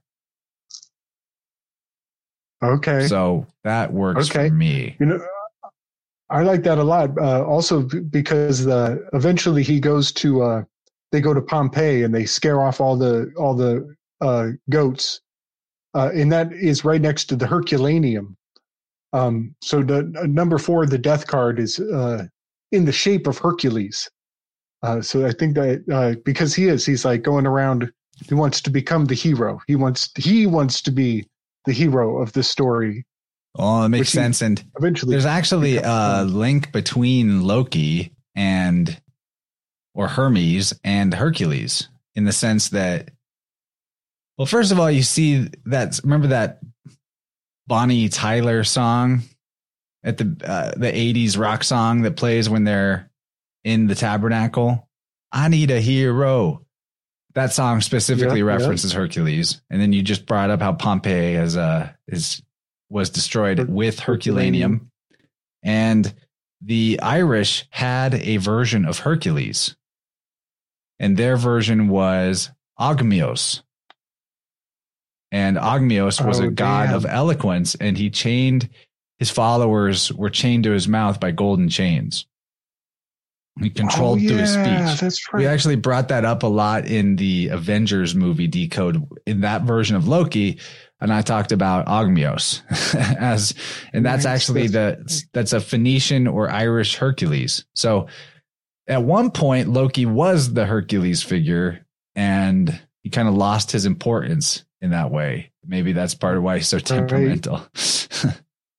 And we wove in how he's changed their mind. He's change their mind with his tongue. Yeah. That was fun. Chain and change. Good. So here's our next bell ding, which signals this secretary to act.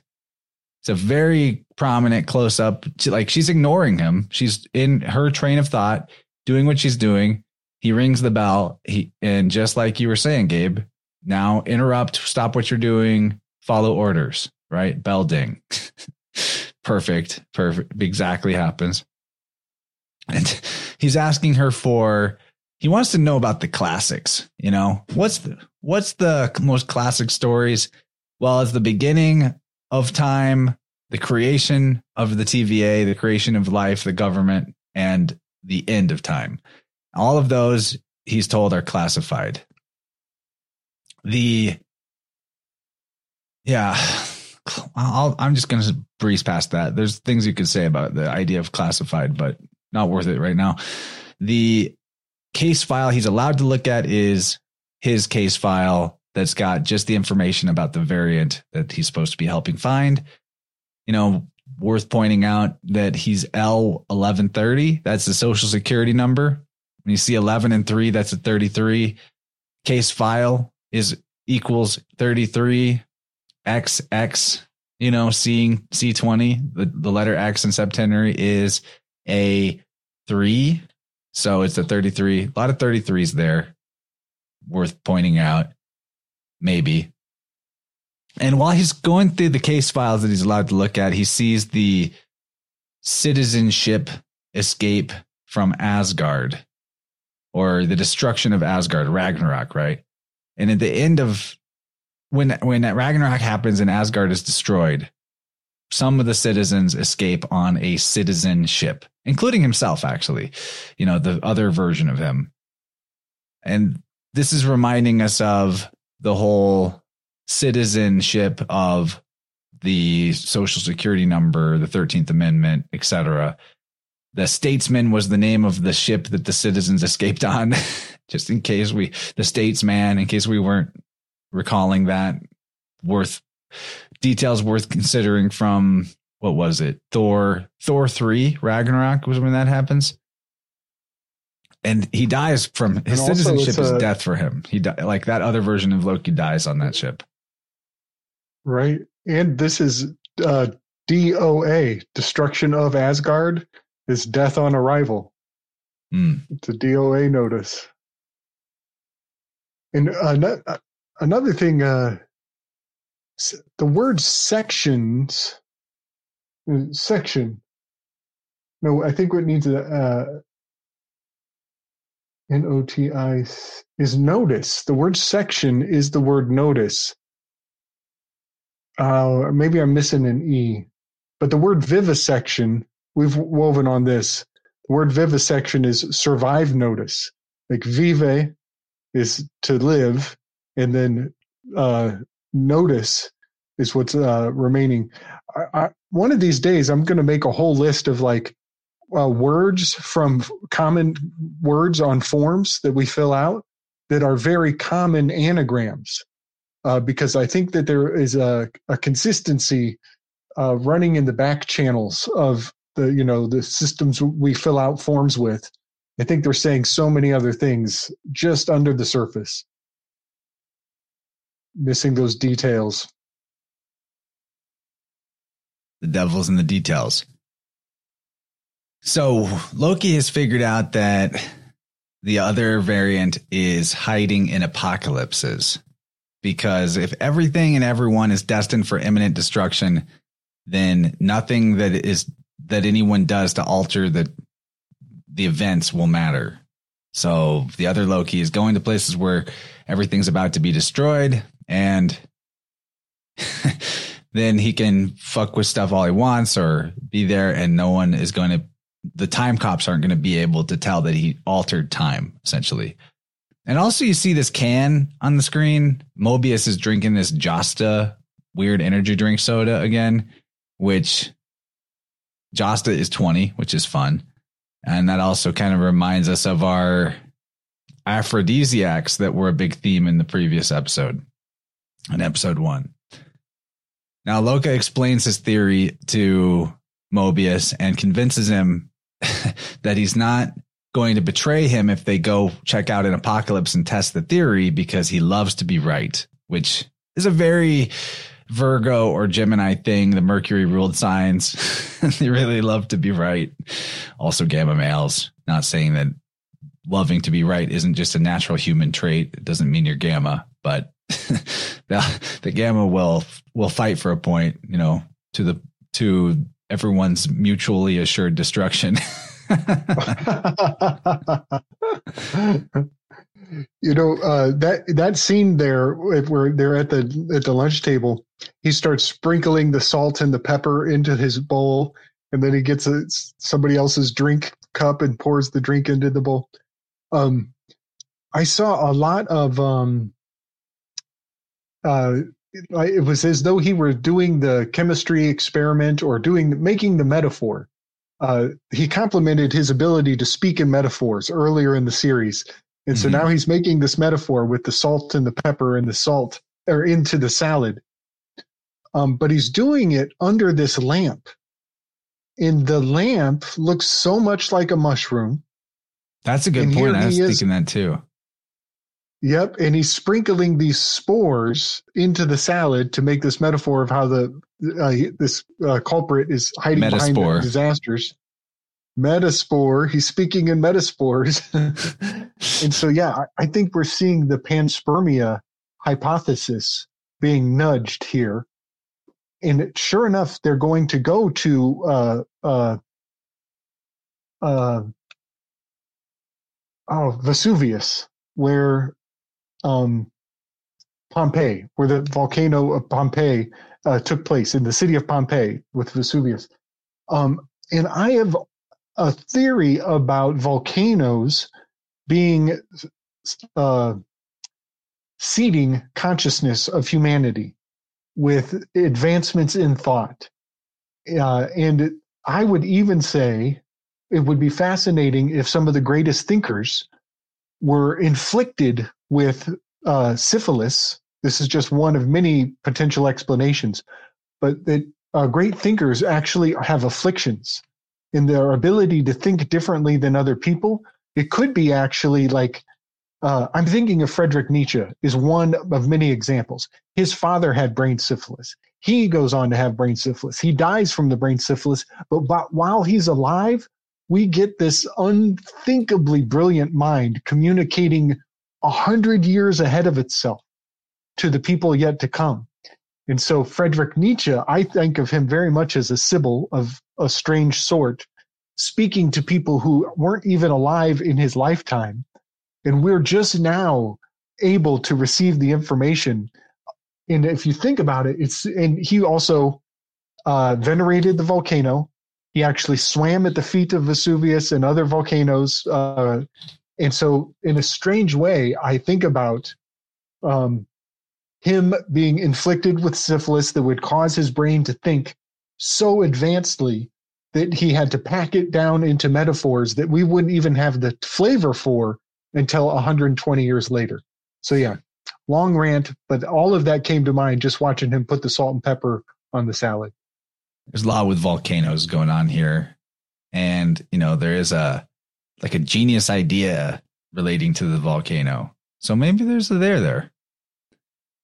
They go to Pompeii, the most famous apocalyptic event of all time. Also, I think important for them to cover off because for all we know, the official line about what happened at Pompeii is not true, or the timeline is not true. There's a lot of effort made to make us think that, but I'm suspicious about the Pompeii event being more recent. Actually, yeah, man, totally same page. 79 is the 22nd prime number, and so as soon as we start seeing this number worship going on, I think what that has done is seeded the education for in a very old-fashioned mentality for people to believe that God gives a fuck about the numbers of the year that these events would happen. So yeah, telling us that it happened on a prime number year, it happens to be number 22, master builder number. I think they want us to believe that God gives a shit about what year we call the year of our Lord. And since we're thinking about volcanoes, in syncretism, Vulcan merges with the son of God archetype, Hephaestus Vulcan. It all comes back to the same archetype. All the gods and goddesses revert to the Trinity, which reverts to a single hermaphroditic being. And Loki is to test out the theory. He frees a bunch of goats. It's very comical. Hermes and goats are very related. So is Pan. Pan's related to goats, right? Yeah. He also he goes on a Greek diatribe there. He starts speaking in Latin. Fluent Greek. Is it Latin? Yeah, nice. But he's the god of eloquence, so he should be able to speak Latin. Totally. Yep. And it's and it makes sense that a god would come and tell people of bad omens just before the omen takes place or before the disaster falls out. It's a funny scene. And we're getting a nice Loki is kind of mutable now, and he's becoming more characterized as the mischievous scamp, trickster, jokester, as opposed to just the evil, terrible guy that he was before. So it's giving some likability to the character, right? It's also interesting. I noticed with to bring back the Shin to it all. And we did that big weave on psychopomps, Mario and I. And one of the psychopomps I didn't talk about is the Hindu psychopomp Pushan or Pushan. And that's basically Pan with a shin put in the middle. Push a shin right in the middle of Pan after the P, and you get Pushan.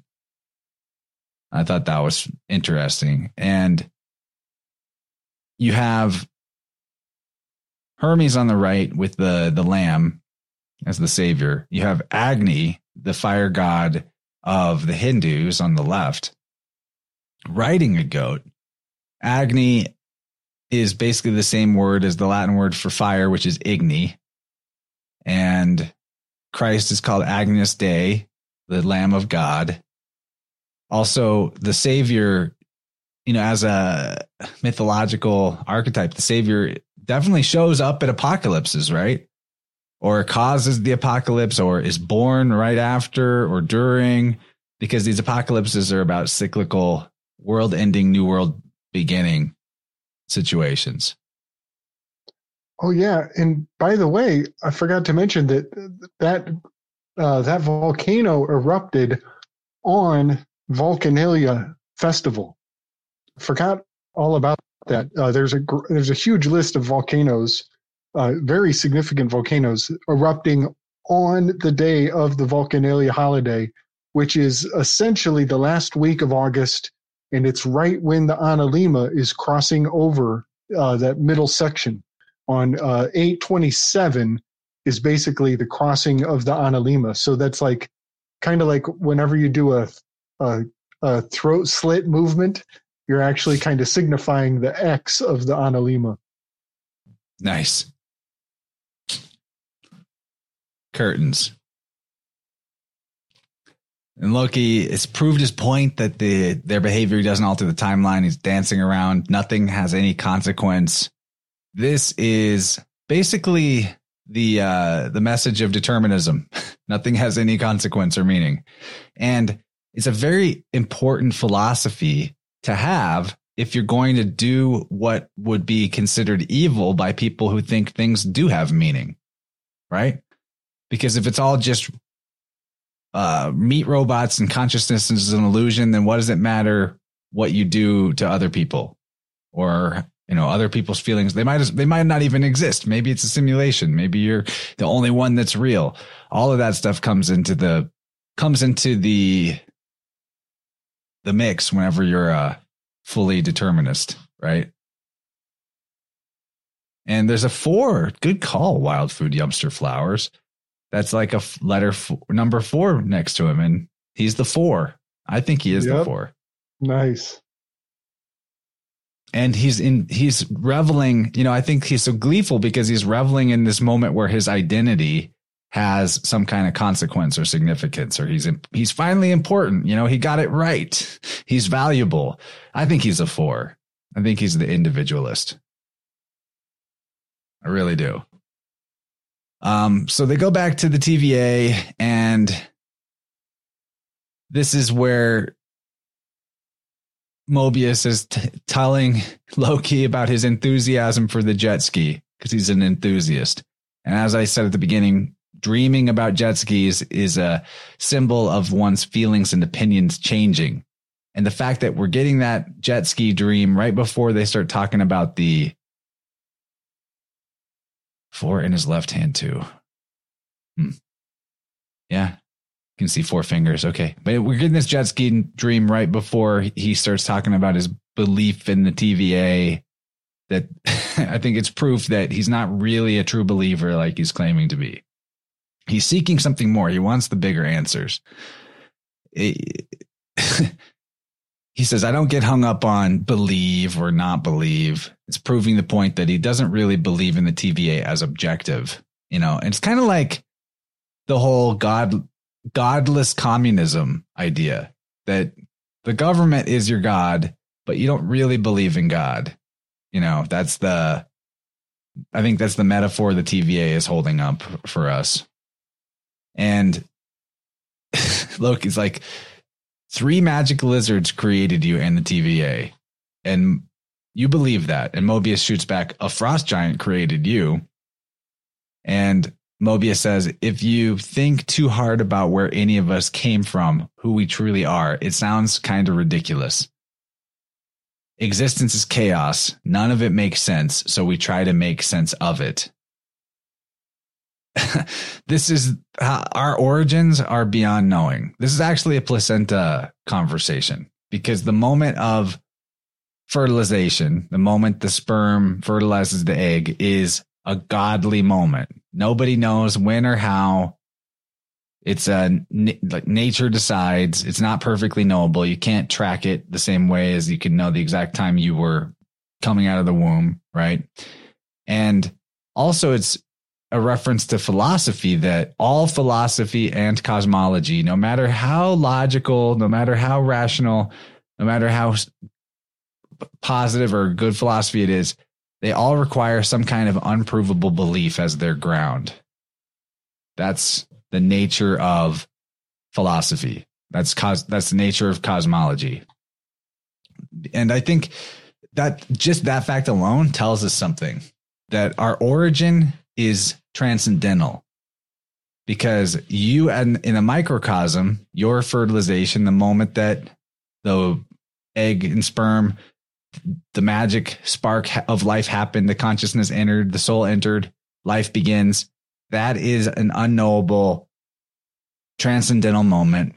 You know, you can do the sexual act repeatedly and maybe the spark never happens, or you can do it once and it accidentally happens. It's, your origin is unknowable, and that applies in the macrocosm, because no matter how good we get at geology, archaeology, astrophysics, all these things, no one's ever going to actually be able to know. History is always a story.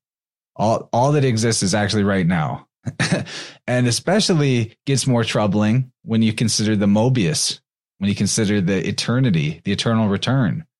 Where do you find, where's the beginning of the Mobius strip? And this is Mobius who's talking about the ridiculous, how ridiculous it is if you try to think about where any of us came from, which is why me personally, my philosophy, my ground, or my cosmology is that we've always been here. We've always existed. And I mean, like you right now, who you feel like you are right now in this moment. I think you've always existed. I think I personally really like that idea of like jumping into a different timeline where you didn't die, where you believe something different about how life works, and that the movie continues, the game continues, whatever. But hey, it's all equally unprovable. Right.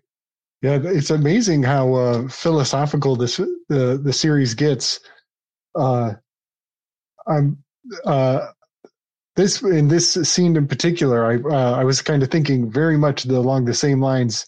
They're kind of talking about making allowance for multiple worldviews to coexist and get along peacefully, so we can get shit done.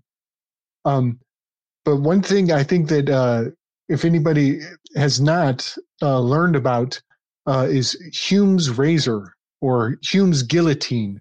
You do that. I'm going to run to, I'll be right back. Give me just a minute. And I know about this, right, so you just lay it out. Sweet. Yeah, Hume's guillotine is a very important thing to always have in mind. It's almost an axiom or a maxim in and of its own right. And that Hume's razor is essentially, it draws a indelible line forever between that which is the specialty of science, it's designed to tell us what is, to give us measurements of things so that we know how they are. However, that has absolutely no functional application in what ought to be. And so this line between that which is and that which ought to be has a chasm or a gulf, a trench wedged between it, such that science is fun and is fascinating and is educational and productive and useful of a tool as it is. It can never cross over this bridge to tell us what we ought to do, what we should do. With all the knowledge that science gives us, it still can't tell us what we ought to do. And so, yeah, Hume's guillotine or Hume's razor is a very profound philosophical landmark to always keep in mind. So when people come along and start talking about trust the science, the first thing you want to do is bring that conversation to Hume's table and gouge out the territory that the conversation is not allowed to ever go across. because nobody's ever consummated that divide. Man, that's such a good weave to bring to the mix. I actually could hear on Jen's computer, she's listening in the other room. So when I went through, and yeah, the ought is divide, because this is the paradox of the timekeepers that Loki's asking, basically saying, so we're the only ones that have free will, and everybody else on the sacred timeline that they're controlling is in a determined state.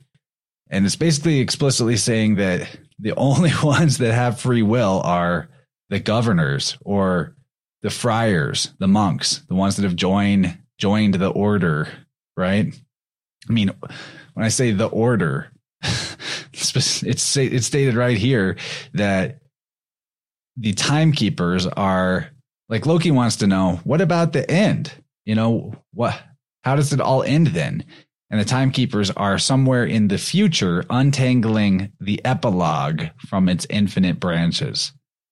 And in the end, once they're finished, whatever that means, there's nothing will remain but order. There will be no chaos, which actually means there's no change. It's stasis, which is the same as death. And nothing but order, the order. Assimilate. It's exactly that. And the ought is paradox here is really clear, because the timekeepers know all that is, but does that mean that they know what ought to be? Just because, so the same question applies to, like, creating the AI that can predict the future and that has all the data of all the world and surveils the perfect panopticon surveillance. And if you knew all that was, would you know how things ought to be? And knowing all that there is does not mean you know how things ought to be. And that paradox is so important for philosophy, because I think Hume basically explained why God gave humanity free will, metaphorically speaking. And even the allegory of God creating us and giving us anything is just an allegory. It's that idea. When you think about it, it sounds just as silly as the timekeepers untangling the epilogue of branches and controlling everything. But there is something that is the all that is. There's this pleroma. There's everything combined together. All that. There's the eternal. There's eternity. It's time, in a sense. I'm kind of going around in circles here, but it's fascinating, because if there's an all, if there's a first mind, a first thought, a trunk of this tree of life that all of us are branches and leaves off of, and it knows all of us, it knows every hair on your head, it's connected to everything, and it is conscious of everything. Does that being that knows all know what ought to be? And that's a huge deal. And, then you have the God and the devil are the same guy. It's the trickster. It's hermaphroditic. It's mercurial. It's all of that. It's good and evil in the same space coexisting. You got to allow for both, because we don't know how it should be. No one knows what ought to be. We just do our best with how it's really like a feeling thing. Man, there's so much to that. Thank you for expanding on that. That's really helpful. Yeah, man, it's really profound. And I think it's a good tool to put in people's toolbox if they're going to go face what Sapolsky is putting down, because every decision you make, he says that he knows when people, because he teaches, he's a professor, he actually knows the personality type before they even come into his office. He knows that this is going to be the student who's going to walk into my office, sit in a chair, and he's going to look at me, and he's going to reach out on the desk. He's going to pick up the pen, and he's going to say, did I pick up this pen because I wanted to, or did I pick up this pen because I read your book? And he says he has that same student every year, at least 5 or 10 times in the semester. And so he has already determined that these students are going to keep coming like an echo. he's had the same student, and it is exactly the scene where Neo is in the facing the architect. And he's like, "Fuck you, I'm not going to do it." And he's saying, "Fuck you," 15 different ways, and they're like, "We already knew you were going to do that, bro." To Kyle's point, Hume was an atheist and was attempting to disprove the existence of God. Hume's razor is exactly the definition of good faith. The interesting thing is, like, we label stuff atheist or not, or God, et cetera, right? And when you look into the like Buddhism and Zen and things like that, it's actually pretty much atheist. It's very interesting, where one person might have a very like spiritual understanding of the mental nature of the cosmos, that we're all embedded within one pleroma, the imagination or mind of the all, and we're emergent out of that one mind in a hermetic sense. But another person would look at that and be like, but what about Sky Daddy? Don't you believe in Sky Daddy? And then, so that means you're an atheist. And so even these terms become very silly when we're trying to apply them to the transcendental. And that's what makes them the transcendental. That's what makes Mobius so interesting as a character, that these themes are revolving around in his head. And he's the pie eater, and his name encodes pie and all of that. I like what Dylan said, that good and evil are more like trajectories for most people. And I do see it that way, kind of. It's like creation and destruction, harmony and dissonance. A lot of Jews are atheists too. Good point. Good point, Alpha Warrior. I think we talked about that a bit with Robert Sapolsky. And then Loki has one of the most wise statements in the show, where he says, "No one bad is ever truly bad, and no one good is ever truly good." That's, I think, the nutshell, the nuance that you really need in life to get through without heroes and villains controlling your worldview and making you feel like a victim or small or disempowered, right? No one bad is ever truly bad. No one good is ever truly good. That's the most clear definition of God, in my opinion. That's the way to understand God in a healthy sense, because it is what it is. What is, and it's there. You can tell. The yin yang symbol is perfect for that. We're in deep in now, Gabe.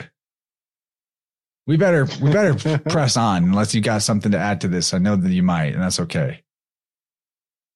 No, I'm digging it. I love how philosophical it is. I think that is very important. The very last line of this episode is another very philosophical hallmark. We're on the path of initiation for sure. So they're going to start investigating apocalypses, and they have two clues: apocalypses and this gum, kablooey. The funny thing is, what happens when a volcano explodes? Kablooey. Also, check out the schnoz on this guy. Hello. Is that like that looks like Count Dracula, basically? I think it's the Merchant of Venice. Could be. Okay. Totally could be.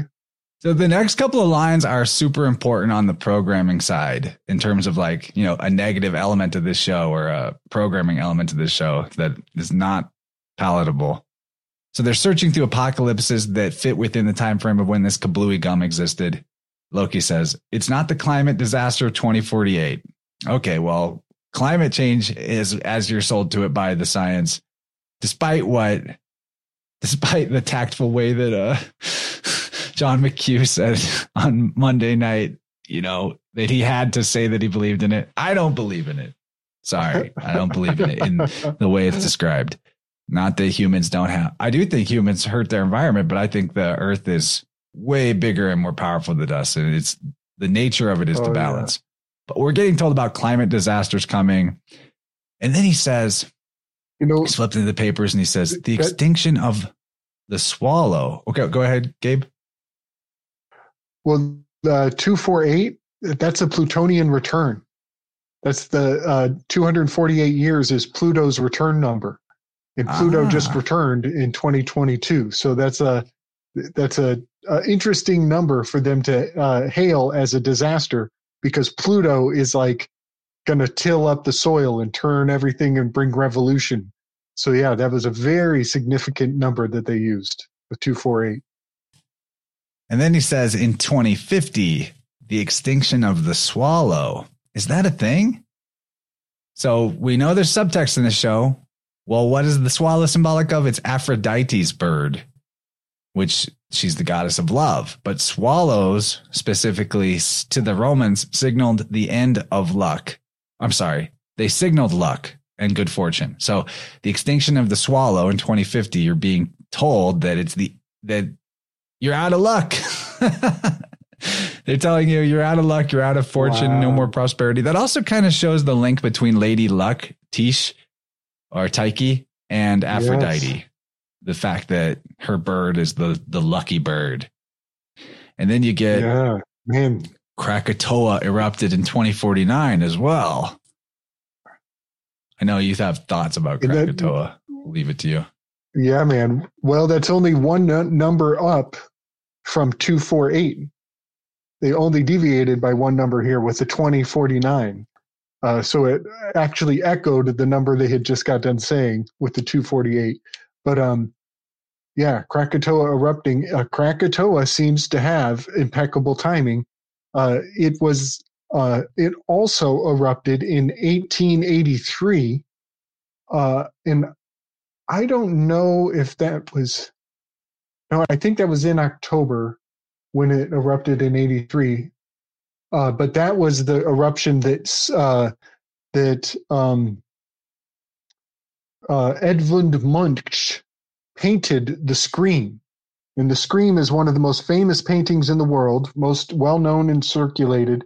It's that face where he's got his hands on his cheeks and he's making the face of horror. They call it the nihilistic scream. They literally call it that. And Munch painted Friedrich Nietzsche on the same exact bridge, just on the other side of the bridge, with the exact same sky from the Scream event. And the sky from that event was from Krakatoa erupting and sending, they say, 7 streams of smoke around the earth. Well, 7 rings of anything is, that's a map of Hades. The river Styx goes around Hades 7 times. And so all of the mythology of Krakatoa is immortalized forever in this painting right here, where Edwin Munch was walking along this boardwalk and he almost passed out because he had a feeling exactly like Obi-Wan Kenobi. He had a sense that thousands of voices were crying out in agony and they were all suddenly silenced. And so that's a call response. The call is the scream and the response is the hush, is the silence. And this symbol is shin. A call. Shh. And the response is the Aeon card. The Aeon card is the shush. Oh, hey, and yesterday was Halloween, and this painting looks like the Scream mask. A good call, Miriam. Looks just like the Scream mask. Great call. Great call. So, yeah, if over on the Slick Dissident channel, this painting is the Aeon card number TT. Greta Tintin Eleonora Thunberg is totally encoded here. But isn't that fascinating that this is a scream and the Aeon is a response, which is to hush, to quiet down the screamer. Good stuff. Yeah, so fascinating. Good weave. And that the Krakatoa is also depicted on the $100 bill of think of Java. They've got Krakatoa immortalized on their money from that exact day that the scream took place. Yeah. Loki says, God, it's just one damn thing after another when he's looking through the apocalypse records. They're really making sure that you think the next decades are going to be cataclysmic and just objectively bad.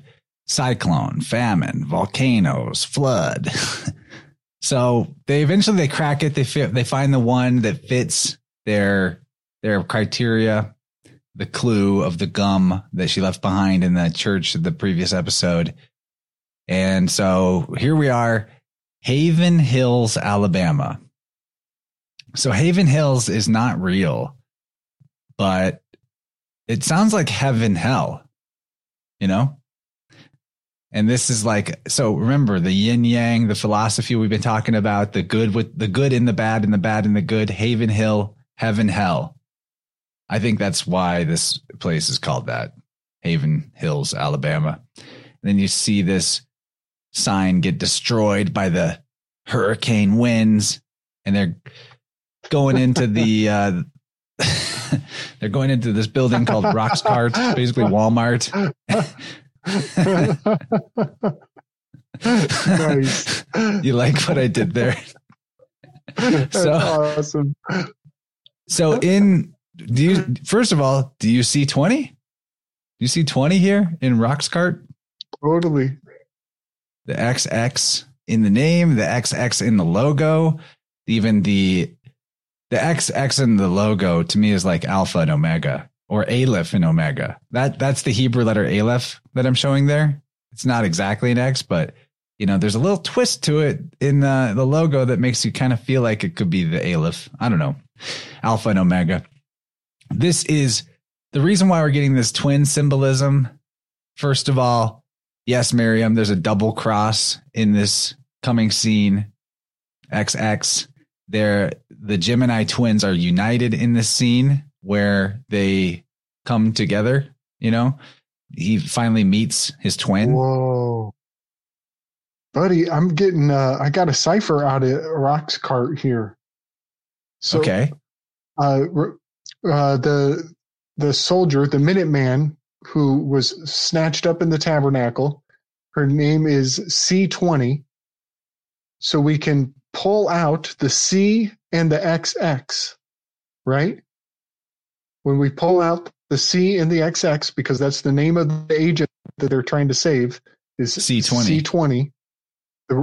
What remains is row art.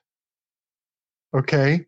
Now, one thing about row art, this has to do with Dante going into through the Inferno. He had to put a row of 7 flags, 7 rows, which are 7 flags, 7 P's on his forehead. So row art is, I think, encoded, and it's kind of a nod to Dante. But if you take the P, which is the row, right, and then you put it with the ART, you can spell the word trap. You can spell the word part, and you can also spell the word party, but it is going to be a trap. This if you take out the C20, it's a trap.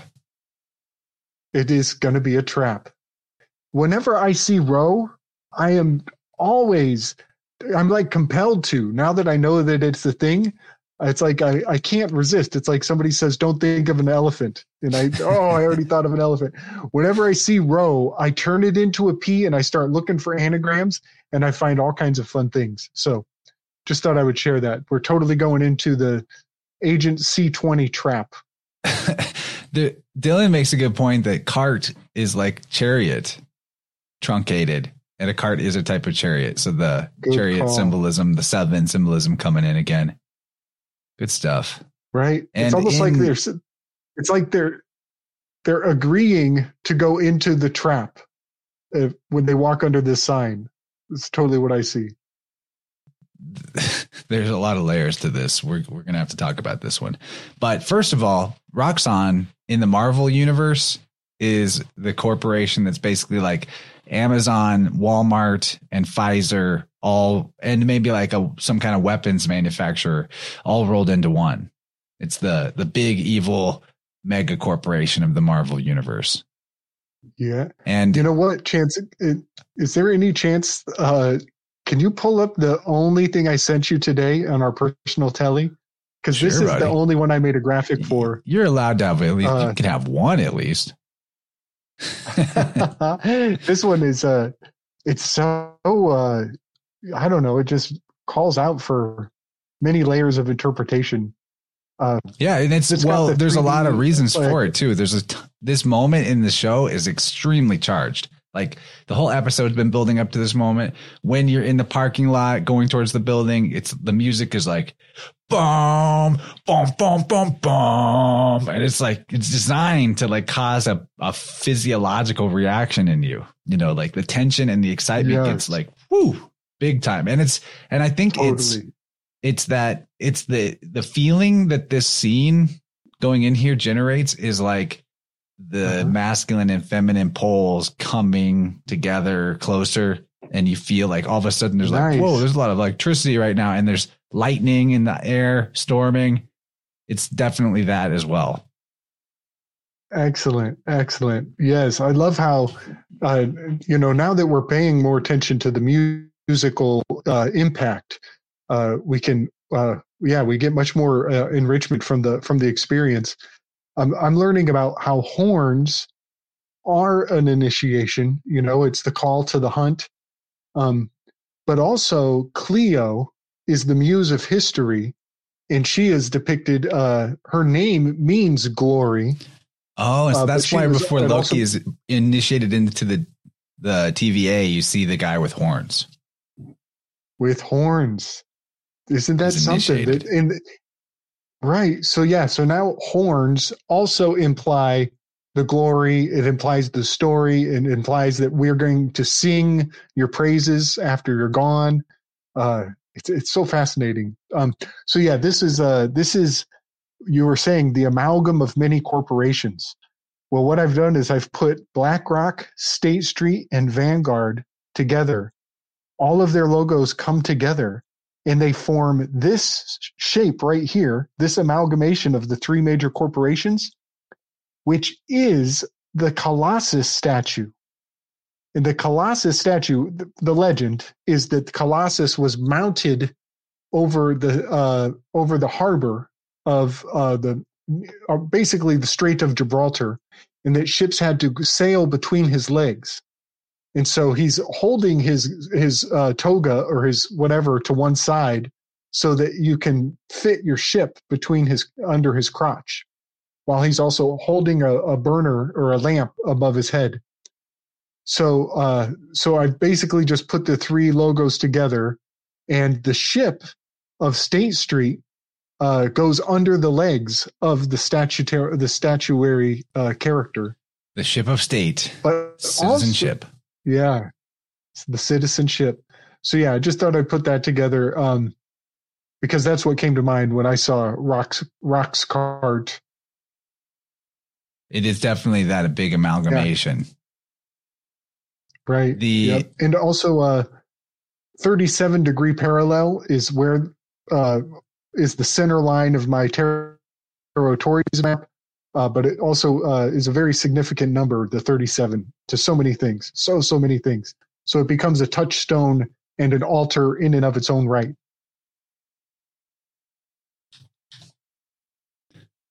So there's a great comment here from Mike Winter. DJ Mike in the chat. What's up, dude? Alpha Vedic, Alpha Warrior.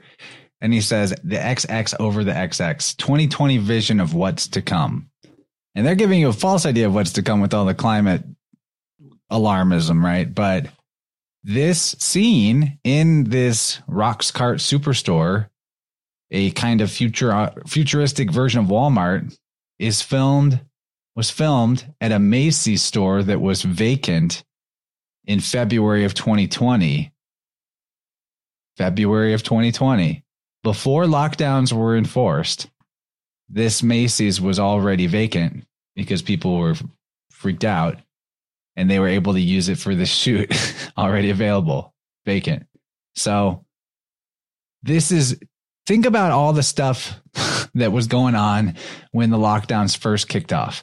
How many people were rushing to their big superstores to buy all the toilet paper, to stock up on this and that? Like, the mind control was so powerful that people were on a dime, ready to do whatever they had to do, whatever the news told them to do. So this is the lockdowns. This is also, you got to think of the Hurricane Katrina situation.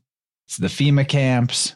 This is specifically, you're told that the government's not coming to save these people. They're on their own. There's no rescue coming.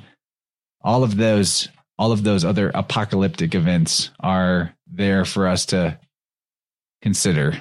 Also, what a good weave. Wild food, Yumster flowers. This is the key weave. How did we miss it? XX is the female. There's no Y chromosome. And this is the female Loki we're about to meet, who's the superior to the male Loki. It's the end of the male, which is that's what communism is about. It's super hot. Very nice. Very nice. Well played. We're glad you're here for that. That's really good. How did we miss it? It's right in front of our face. Of course, XX is the female. Boom.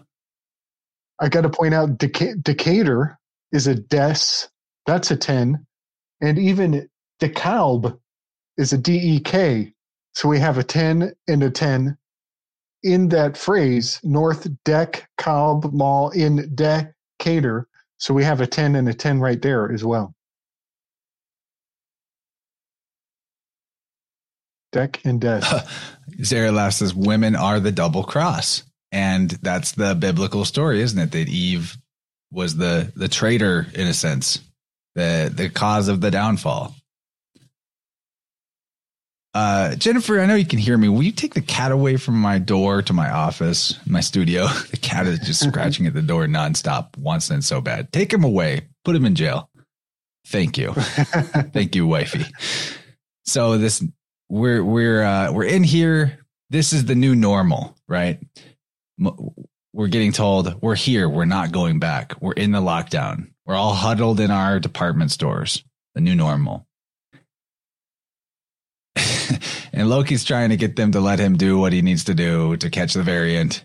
He's like, you got to trust me. And Mobius is like, why is it the people you can't trust are always saying, trust me? Also, we got to think about trusts in general, trust with our legal black magic sorcery. We entrust in society. There's low trust in this type of society. The reason why these people are all going to get wiped out by this apocalypse is because they live in a low trust society. When you have a high trust society, you are able to go through a lot more cataclysmic type stuff. Probably it never even happens, or you're not vulnerable to it, and you're there to help each other out.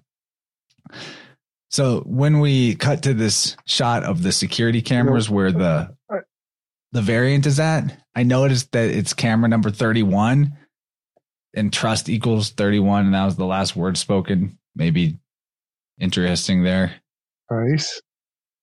I got a little side weave on the word trust. I recently learned the word tryst as in TRYST, which is it's like having a quick fling. It's kind of like a quick fling, an affair, and it's like low obligation, doesn't last very long. It's kind of just a quick fleeting moment. Tryst implies specifically tryst is about it being private. Yes, right. It's in the private. Yep. Yes.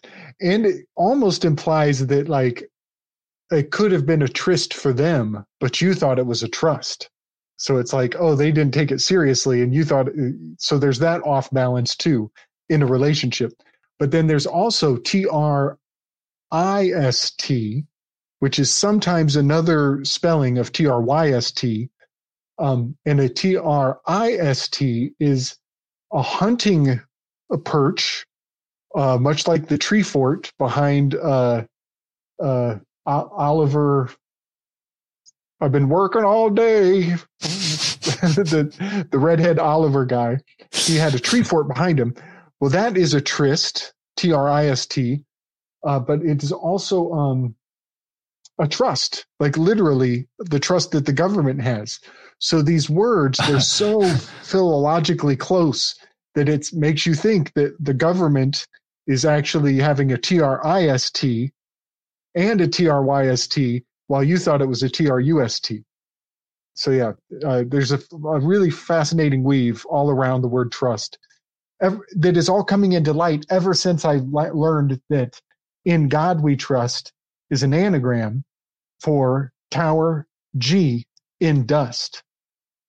You know, it's funny. Tower 7 in dust. I just looked it up, and in Norwegian, tryst means cheerless and gloomy. That's basically Oliver Anthony. Right. Yes. And that's Melpomene is the muse of tragedy, which is totally kind of what confirmed what I was looking for when I started that.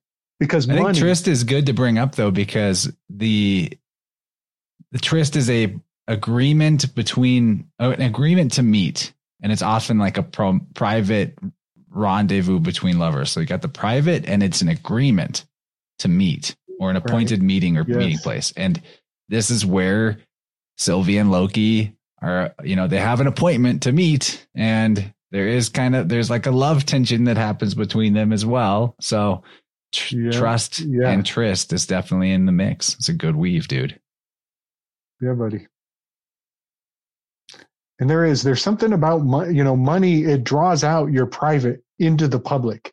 It shows your hand. It shows your intentions. It bears your inner desires. It really tells a lot about you. It's fascinating what money serves as a kind of a window to the soul in a different way than we think of it, because it's for all transactions, private and public. And right there on the money, it is opening the window to see into your private intentions, or your private desires, your private fidelity is drawn out through money in a strange way. So yeah.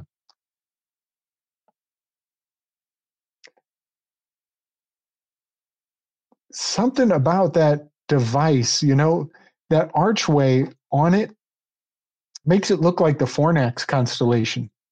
The Fornax has a symbol that is just like a simple block with an archway.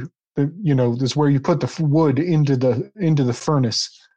But there is a Fornax implication to that half circle of these devices. Which Fornax, by the way, Fornax is not the Ara Altair constellation.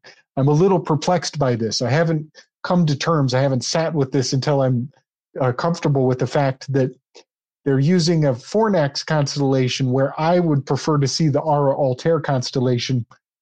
But I'm just splitting my own hairs. Don't blow your wig.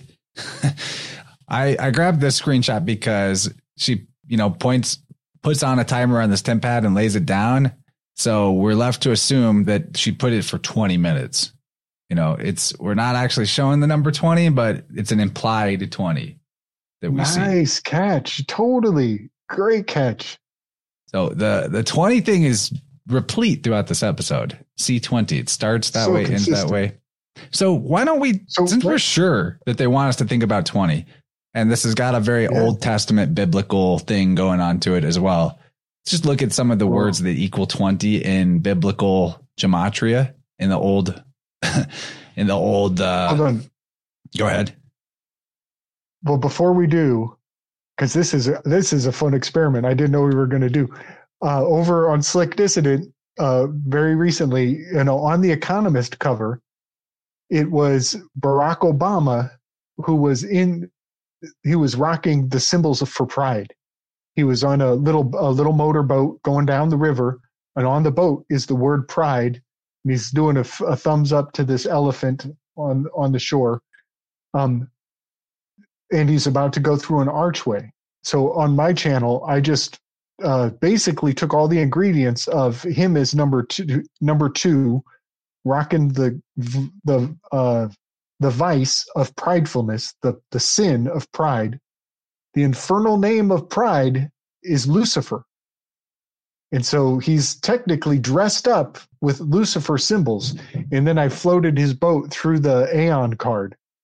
And it all fits perfectly. So I just wanted to kind of weave what we're doing now to what I did over in Slick Dissident with Barack Obama giving the thumbs up signal. He's even putting his finger up. I got Big Mike in the background, superimposed onto a Sasquatch. So, okay. So I'm just going to go through some of the Old Testament, Big Mike, the Old Testament gematria that has 20 as a value. So first is the Hebrew letter Kaf, and Kof it's got Oph in it, like the Ophis or Ophi, which is a serpent. Actually Kof can mean either serpent or monkey. And I've talked about this before. I think Dylan's work is what taught this to me. Maybe it was Higgins, actually, like the serpent being associated with the devil and the monkey being associated with the devil. And when you talk about determinism and that whole worldview, you got to bring up you're just a monkey, like Sapolsky and his primatology, anthropology, living with monkeys, all of that. And also the word vari that we talked about at the beginning, as in variant, VARI, is a lemur from Madagascar is called the vari. So there's a kind of monkey situation there. Also, the Electrophorus vari is the electric eel, which is a very bizarre animal, electric eel. Yeah.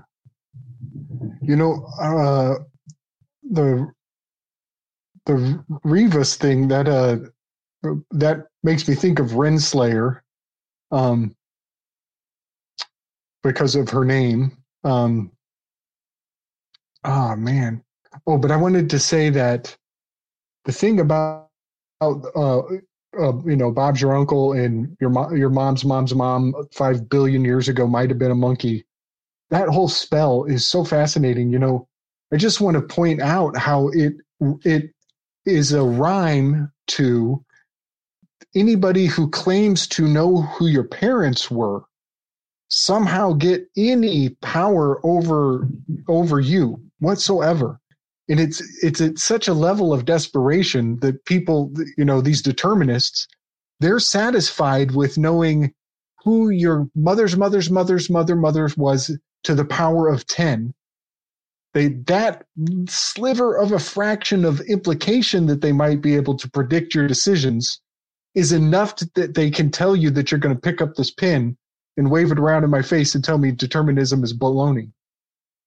But I just wanted to point out that the foot in the door that science is trying to gain is knowledge of your elders, is knowledge over who, and it's not your parents, Ancestry.com. It's not your immediate elders. It's ancestry that's so far long ago that that's enough for them to have a claim over your free will now. That's the level of a sliver of influence that they're taking that fraction and trying to take it a mile. So I just wanted to kind of put that in the light that the knowing of who you are and where you came from, that is sustained, it's preserved in Greek tradition. In the Greek epics, you're not just getting the attention of this person, you're actually speaking to their soul and their ancestors that came before them when you call them their name plus their parents' names as well. So sometimes you'll just be like Achilles, son of Apollo or whatever. I forget the name. It's actually, but you would say just the father's name as well. But then if you wanted to really grip them by their soul, you would also include their mother's family lineage also. So there's like different layers of how compelling you are when you attach your words to a person. And that is to know their ancestors. So I just wanted to put all that on the weave when the determinists are like, yeah, well, I know your mother's uncle was a Reese's macaque, maybe, slim minor chance, and now you got to listen to what I say. So yeah, hide your kids, hide your wife. I had a tuning earlier this week, and this person didn't seem like particularly triggered or upset, or like, they didn't even bring it up about recent world events, but they he was his father was an exile from Palestine that had to go somewhere else, and he was raised in a different Western country. And at the level of this dude's heart chakra, outside of his heart chakra was the biggest, hugest. I actually thought it was like a specific ancestor at first, but as I probed into it, I was like, no, this is the collective aggression and anger of an entire paternal line going back many generations, all collected and all kept external to his field, because like there was this belief of indifference. Like, what's the point of being angry about it? It's not going to change anything. So with permission, I like merged this Kamehameha of ancestral rage back into his energy field. And the way he described how it felt, he was saying that, and we're not even on camera, he doesn't know like what I'm doing precisely. He just I brought it up that it's there, and I'm going to move it in. And what I was aware of as the threshold of his energy field, when I crossed the threshold of his energy field with this ball of this ancestral anger, he piped up from the call, just audio, no video. And he said that he all of a sudden felt this electricity up and down his entire body. And I was like, yeah, it's your ancestors, man. You're taking it back, taking it in. And not to just be pointlessly angry, but just to reclaim that power for anything that you might want to be assertive about or do good in the world. And the individual who I'm talking about, I don't feel comfortable to say who it is, but he's somebody very, very heroic and, out there, making a difference for a lot of people with his message and in terms of like self improvement, not like self-help in the bookstore spinner rack sense, but like real authentic selfhood, really knowing yourself, real, the heroic masculine, all of that. So anyway, what you're talking about, addressing somebody by their ancestors, that's not just like some kind of quirky cultural behavior. It's something we've totally lost track of, that there's a huge reservoir of available energy that we could either be connected to and flow with or separate from. And if you don't even know their names, how are you going to ask them for help? You know what I mean? Like, it can be tough. It can be tough to do that. So, and that's part of what government does, is it's got like records on all of that going back to God knows when, and can apply pressure on those demons, on those deceased human spirits. Loki is the guide, as Hermes, as a Mercury figure. He's the guide to the deceased souls. He's a guide to the Manes. That's what they're called. So it's very appropriate to bring that up into the mix, and that the timekeepers know the beginning of time. They know where you're from. They know where you came from, but you don't know. And that's neat. That you don't need to know. You just need to focus on your job. You just need to focus on your slavery. All of that's super important, man. Glad you brought that up. Now, we've all had a chance to look at this whole list of words that equal 20 in the Old Testament. But you did bring up the horn and like the battle cry or the battle horn. And one of the meanings is battle shout, which is kind of a similar meaning. There's fluid, dye, there's ink, there's, oh man, there's a lot of words that equal 20. It's very interesting. Brotherhood, and he's been initiated into this brotherhood of the TVA. There's to thrust. There's all that in the fight scene at the beginning of the episode, a lot of thrusting of pointy objects into people to kill them. There's the idea of division, cutting, the cut, C to the T. Even that shin word, if you look at shin as the mutable S to T sound, can be either S, SH, T, TH, then you can get the idea of cut out of shin, out of all of its mutability, the cut.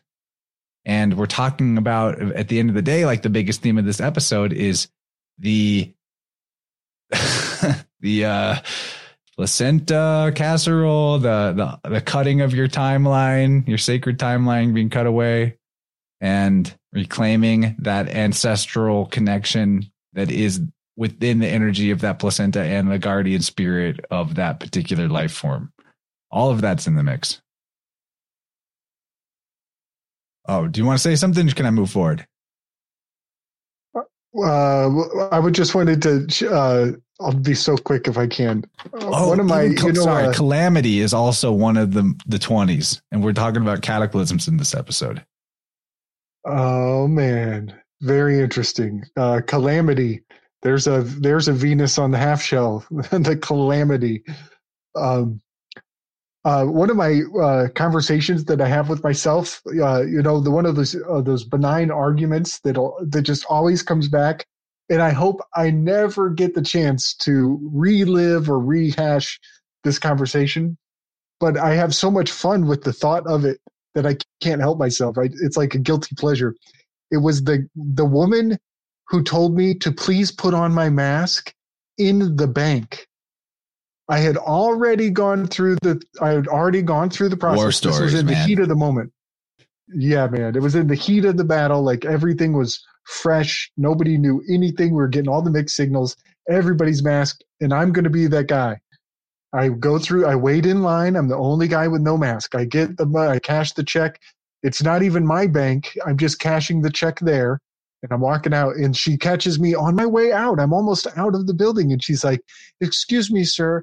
Next time you come in, would you mind wearing your mask?" And I was like, "I'm not going to wear my mask because I'm not sick. And you can't, I have this whole thing." And she says, "Well, we just want to be your bank." And I'm like, "You're not my bank. Thanks. Bye." And I walk out, and I'm pissed.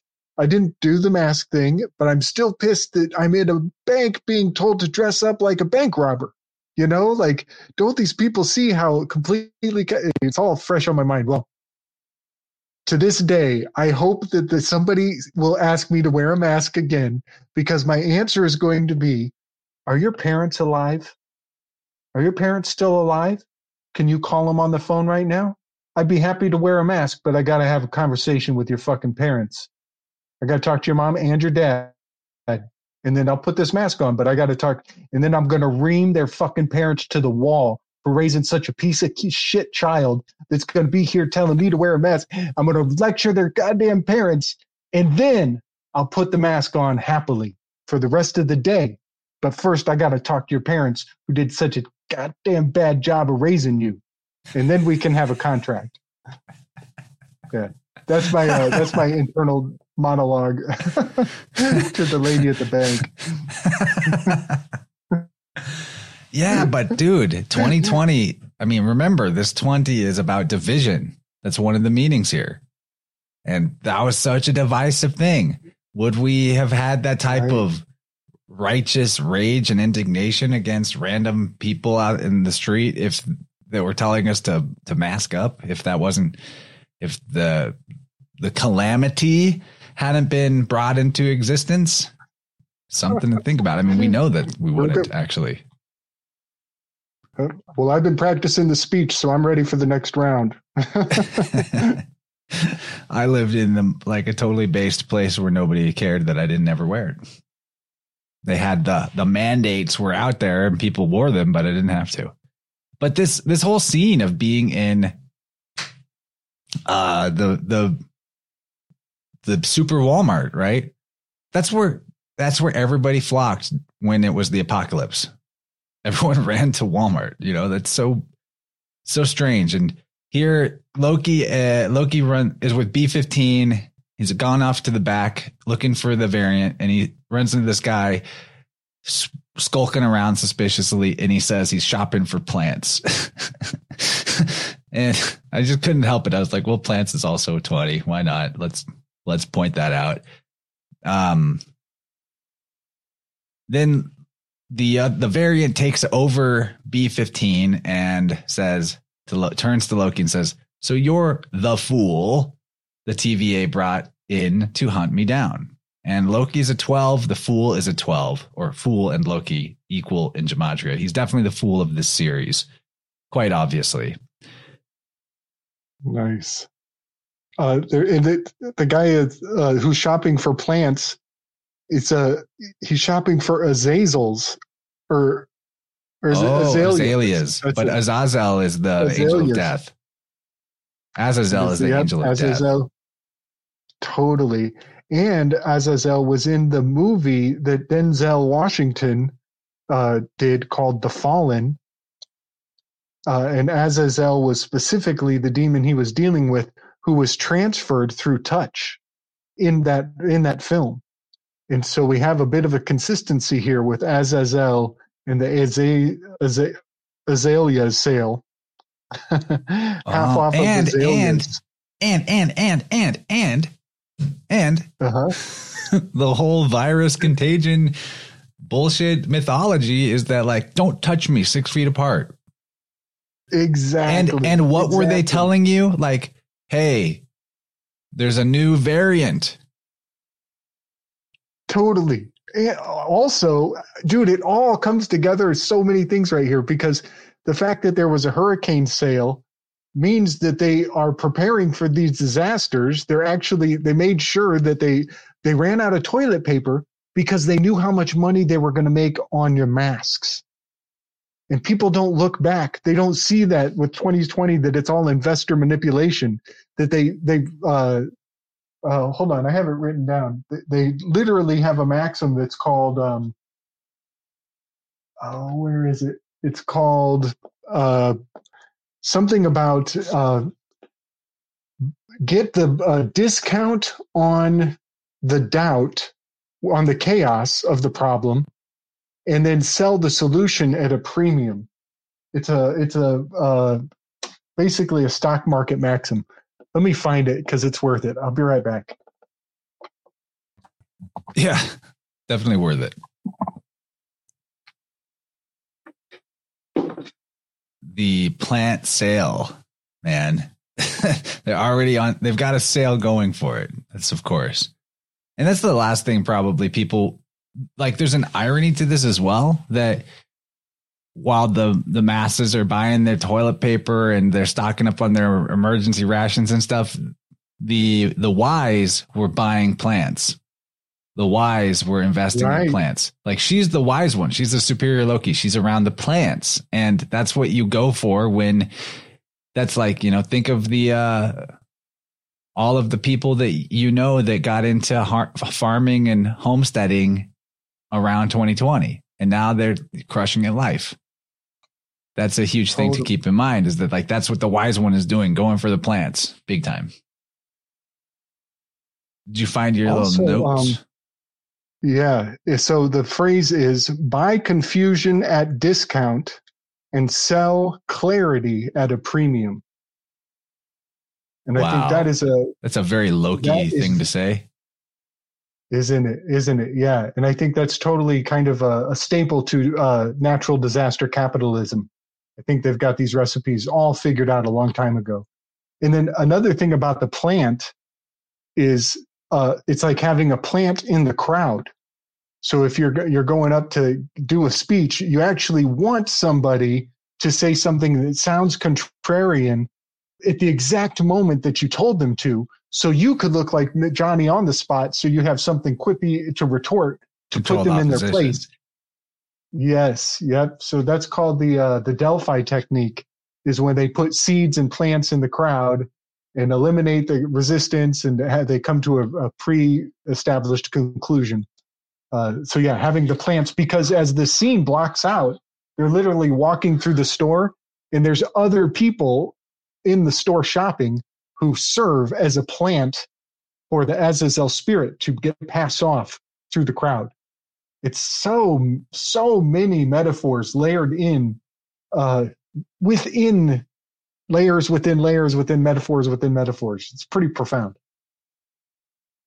This is why we're doing this. That's why we're covering this show.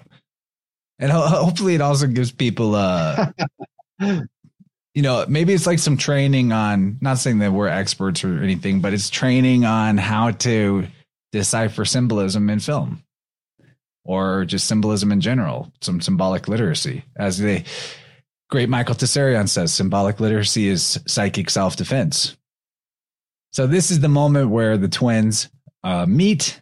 They both they mirror each other with their sort of nasty smile they give each other. And the next shot after the twins finally meet is a baby crying. You meet your twin when you're born. Your placenta comes out with you when you're born and you cry. Next shot, baby crying. And there's guys in this shot with red vests. Not orange, like you would think a caution vest would be. They're red. They're definitely red. It's the red covering. It's the sacred timeline, the sac red.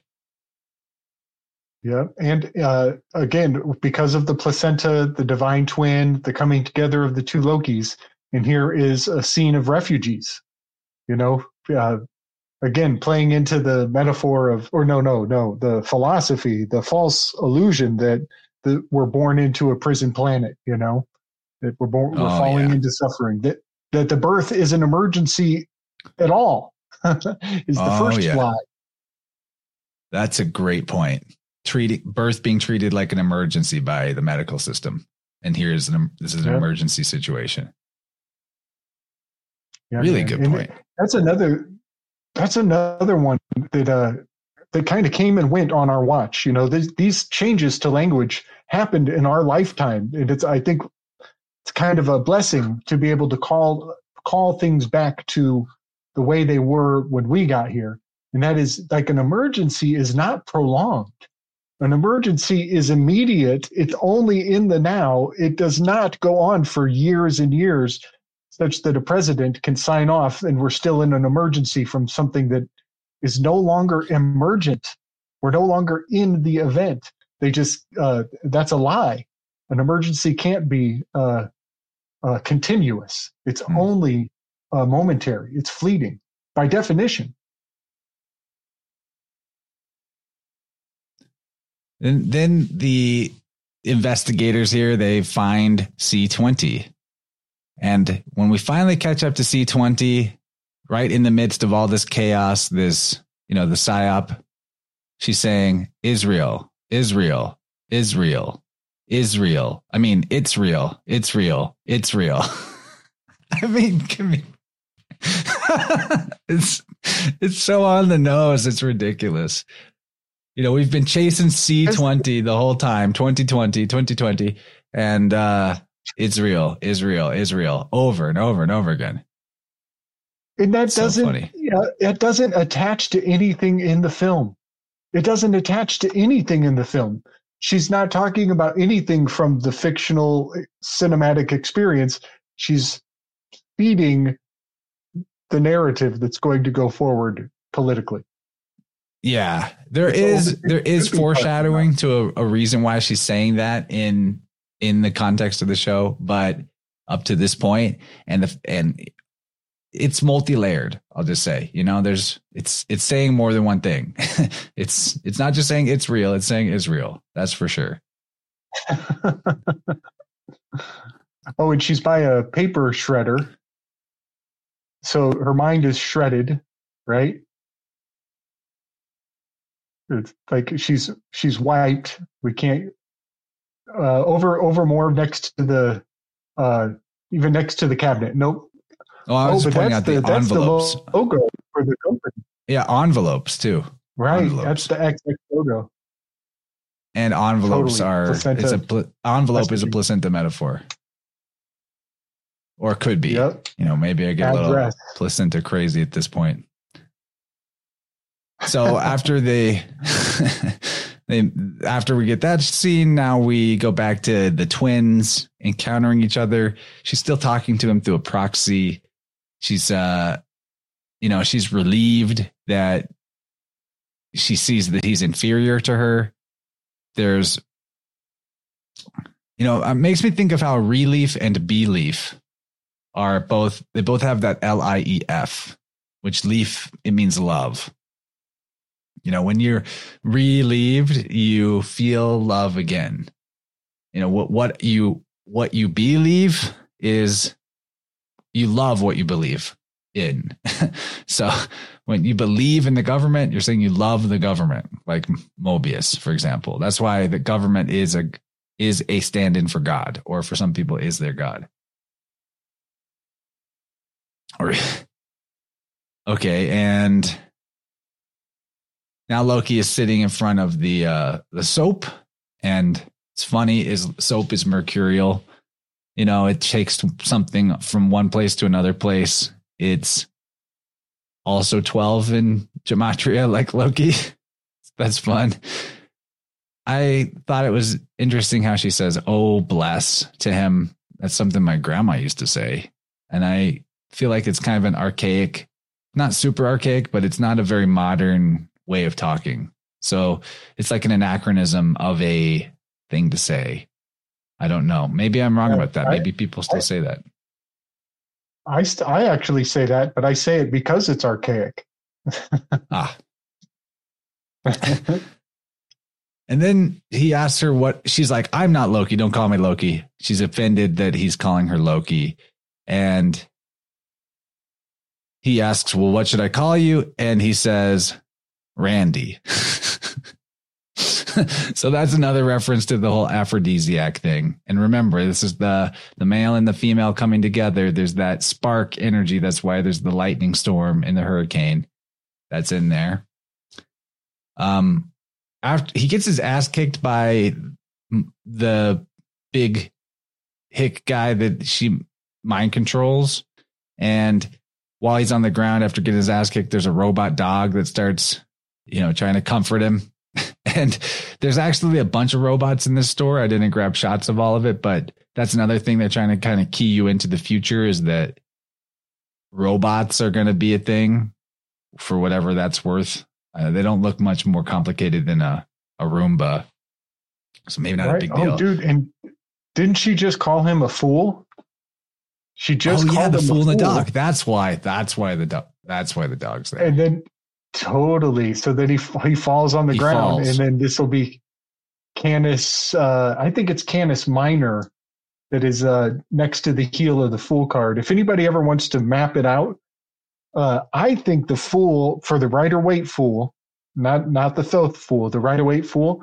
I think it's Orion upside down, and the dog nipping on his heels. If I'm right, if it is specifically Orion inverted, then the dog on his heel would be Canis Minor, the little dog, the underdog, if you will. And he's kind of upside down here, too. Dylan says his experience on sets is that actors and crews are usually oblivious to the subtle symbolism, but it is there. I see it's there, he says. He says, I've spent thousands of hours and I've only seen one prominent person acknowledge it. Yeah, how this stuff gets inserted is a mystery to me, but I've never worked on sets or anything. So, I mean, it's definitely there. Once you're able to see the how the subtext weaves together, you have to either consider it synchromistic, that it's like the creator winking through the imaginative faculties of these people, or it's someone up high is intentionally putting it in there, like a revelation of the method, or some mix of both. There's probably some mix of both. She's setting up these bombs, basically. She's setting up these charges from all the things that she stole from the TVA. And when it cuts to this shot, and it's a countdown on her timer, it's 9/11. I mean, 11:09, 1 minute, 19 seconds. That's exact. Like, you have to be quick and pause it right when this shot gets cut to, but it's there. It's 9/11. And she's about to bomb. Great catch. She's bombing the sacred timeline. This is the right Tower G in dust, Tower 7 in dust moment. In God we trust. She's bombing the sacred timeline. And she finally comes out from the shadows and reveals herself. She says, what is this about? It's not about you. And there's the horns. So another initiation moment, perhaps. There's also the savior symbolism there, if you will. So she pulls off the bombing of the sacred timeline. I love that. I love the way you said that this is another initiation, but it is also the very last thing she says. So there's something really synchronous about it being a beginning and an ending. It's kind of got that going on here, but of course Alpha with the and horns, and I think we're kind of going. We have the Taurus. We kind of started in Taurus. but now we've shifted a bit into the twins of the Gemini aspect, where Mercury meets Mercury, Loki meets Loki. Definitely an evolution. But the thing about this quote where she says it's not about you, that's hitting a chord for me where I am mentally right now. And that's like a dagger in the heart of the Enneagram 4, the individualist. Right. I'm seeing a jump from the 4 and the 5, where Venus and Mercury kind of come together. But the thing about it's not about you, I'm realizing this is, for me, like if I were to take this to my heart, I'm readdressing Immanuel Kant. I think she's probably a 5 on the Enneagram. I think we're seeing a 4 to a 5 where they're coming together for sure. Immanuel Kant is the Hierophant in a million different ways. Nietzsche called him the Chinaman of Königsberg. And the Hierophant of the Thoth deck is definitely like an Asian version of a Hierophant compared to the Rider-Waite. They definitely made it more Asian, more Eastern. So Immanuel Kant, to me, is the epitome of the Hierophant, the epitome of an observer number 5 personality type. But the Immanuel Kant, the moral imperative that he puts forward is no longer about you. Essentially he takes the golden rule: do unto others what you would have done unto yourself, and then he hyperbolizes it so that it's beyond what you would do, in such that it is that you would expect the entire world to behave the way that you should behave. And therefore that micro to macro jump means that being a good person is no longer about you. It's no longer what you would do or have others do unto you. It's what you would have the whole world do unto the whole world. And so that strange jump of the golden rule that Immanuel Kant did is a hard lesson of realizing it's not all about you. And so that's where I am with that line, strangely enough, which is all hailing back to the Hierophant in a major way, which she is wearing the symbols of also. There's a strange thing in the gematria. So, okay, first of all, I think in terms of the Enneagram, Loki is a 4 with a 5 wing, which is basically, I can dig let's it. see, how did they, I'm sorry. Yeah, 4 with a 5 wing means a bohemian. That's the description of that. Nice. And then the 5, nice. And Sylvie is a 5 with a 4 wing, the iconoclast. So when you look at it like that, they're mirroring of each other. 5 with a 5 to a 4 wing and a 4 with a 5 wing. There's a funny thing about the gematria of typing out the word 54, where 54 in septenary typed out as letters, 54 equals 45. So I don't know. There may be a deeper riddle here about this transition of 4 to 5, 5 to 4. You know? Yeah, buddy. Because one of the things that people would say about this time period was that, oh, we're going into 5D. Like when all the Cootie stuff was going on, people were like, oh, it's just symptoms of its ascension. You know, we're going to 5D. And that sort of placated a lot of people. And even D is the 4th letter. So when you say 5D, you're saying 54. Nice. I don't know, buddy. I think you're totally right. I think Kyle you're nailing tips it. 20. Thank you for the tip. Typically herbs. 20 is very appropriate for the super chat. Thanks, buddy. I put a lot of work into preparing this conversation. I appreciate that. Awesome. So yeah, buddy, I think you're so spot on with the 4 and the 5. It is a crucial juncture in the Enneagram because the 4s still have feeling and the 5s tend to be more on the thinking, but that differential between them is where so much creativity comes from. I call it the consciousness spark gap. It's where a lot of art is birthed out of the difference between thinking and feeling. Wow.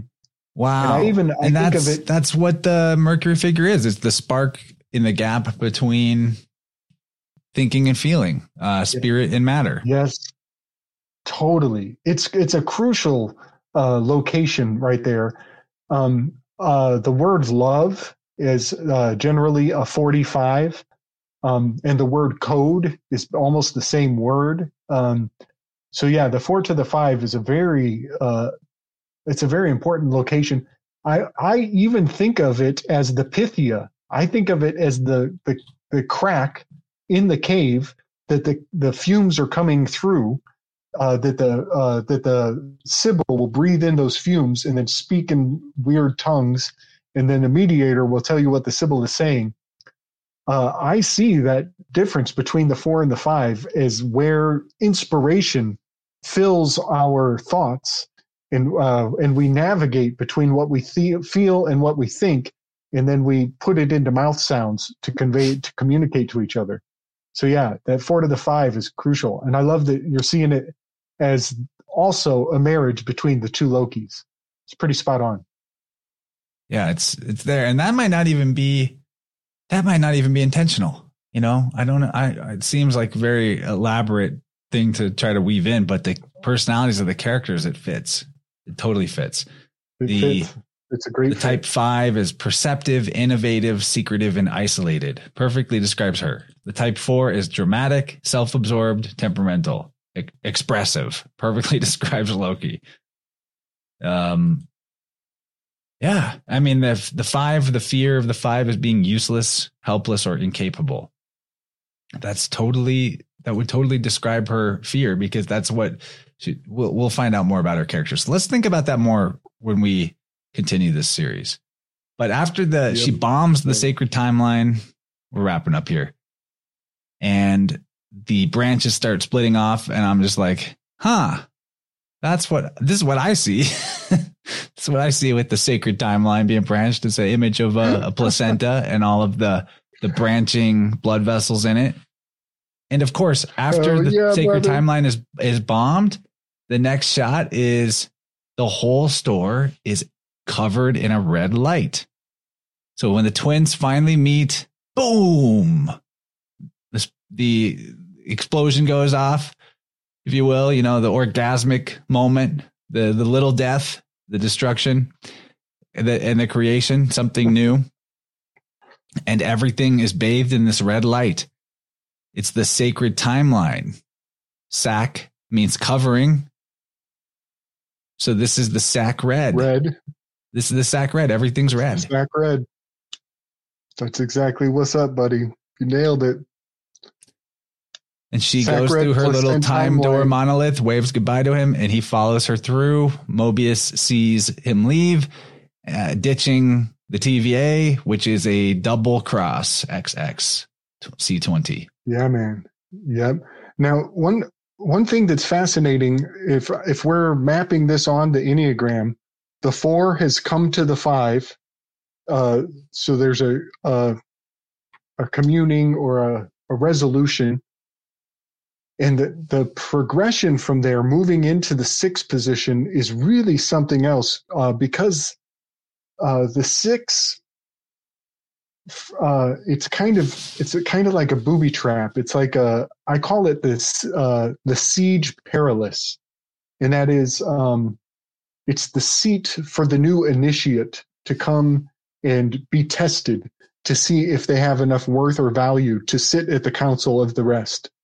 So it's just fascinating that the 4 and the 5 meet, and then he chooses to join her going through the monolith, the golden doorway, because the next step on in the seating order of the Enneagram is the siege perilous.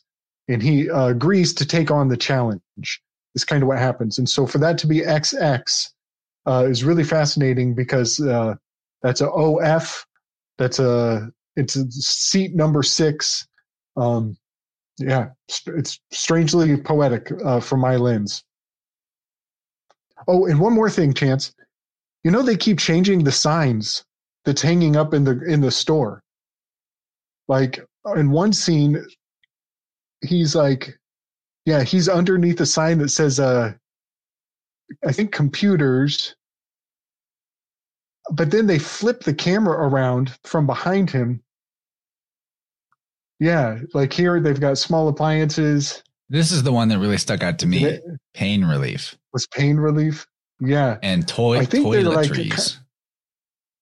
Yes. I think that they were kind of messing with the signs in enough way that you're, it's just some strange inconsistencies. But yeah, he was standing under gaming systems. And then in another shot later, they make it look like he was standing under the sign for audio. And she walks into the sign for appliances. And there's another guy before him was walking by the sign for computers. So in the final scene where he goes through the door, the three signs are like computer, audio, and appliance are the three signs as he exits this entire scene. And what that made me think of were the three aspects of the Eleusinian mysteries are that which is shown, that which is told, and that which is performed.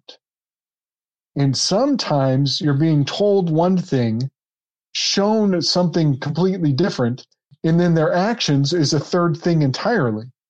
And so I think it's very important to always be aware that we presume that we're going to see what we were told. We presume that we're seeing the execution of a contract, when in fact what is actually being done is not what we were told was being done. And so I think that these are three important aspects of just always being aware of when you might be getting pissed on and told it's raining. Well, sometimes you might actually be getting shit on and somebody's asking you how the rain tastes. So these aspects of the Eleusinian mysteries, I find them to be often being manipulated or confounded in cinematic expression in fascinating ways that make us question our own ability to gauge reality, that which is said, what is done, and what is shown.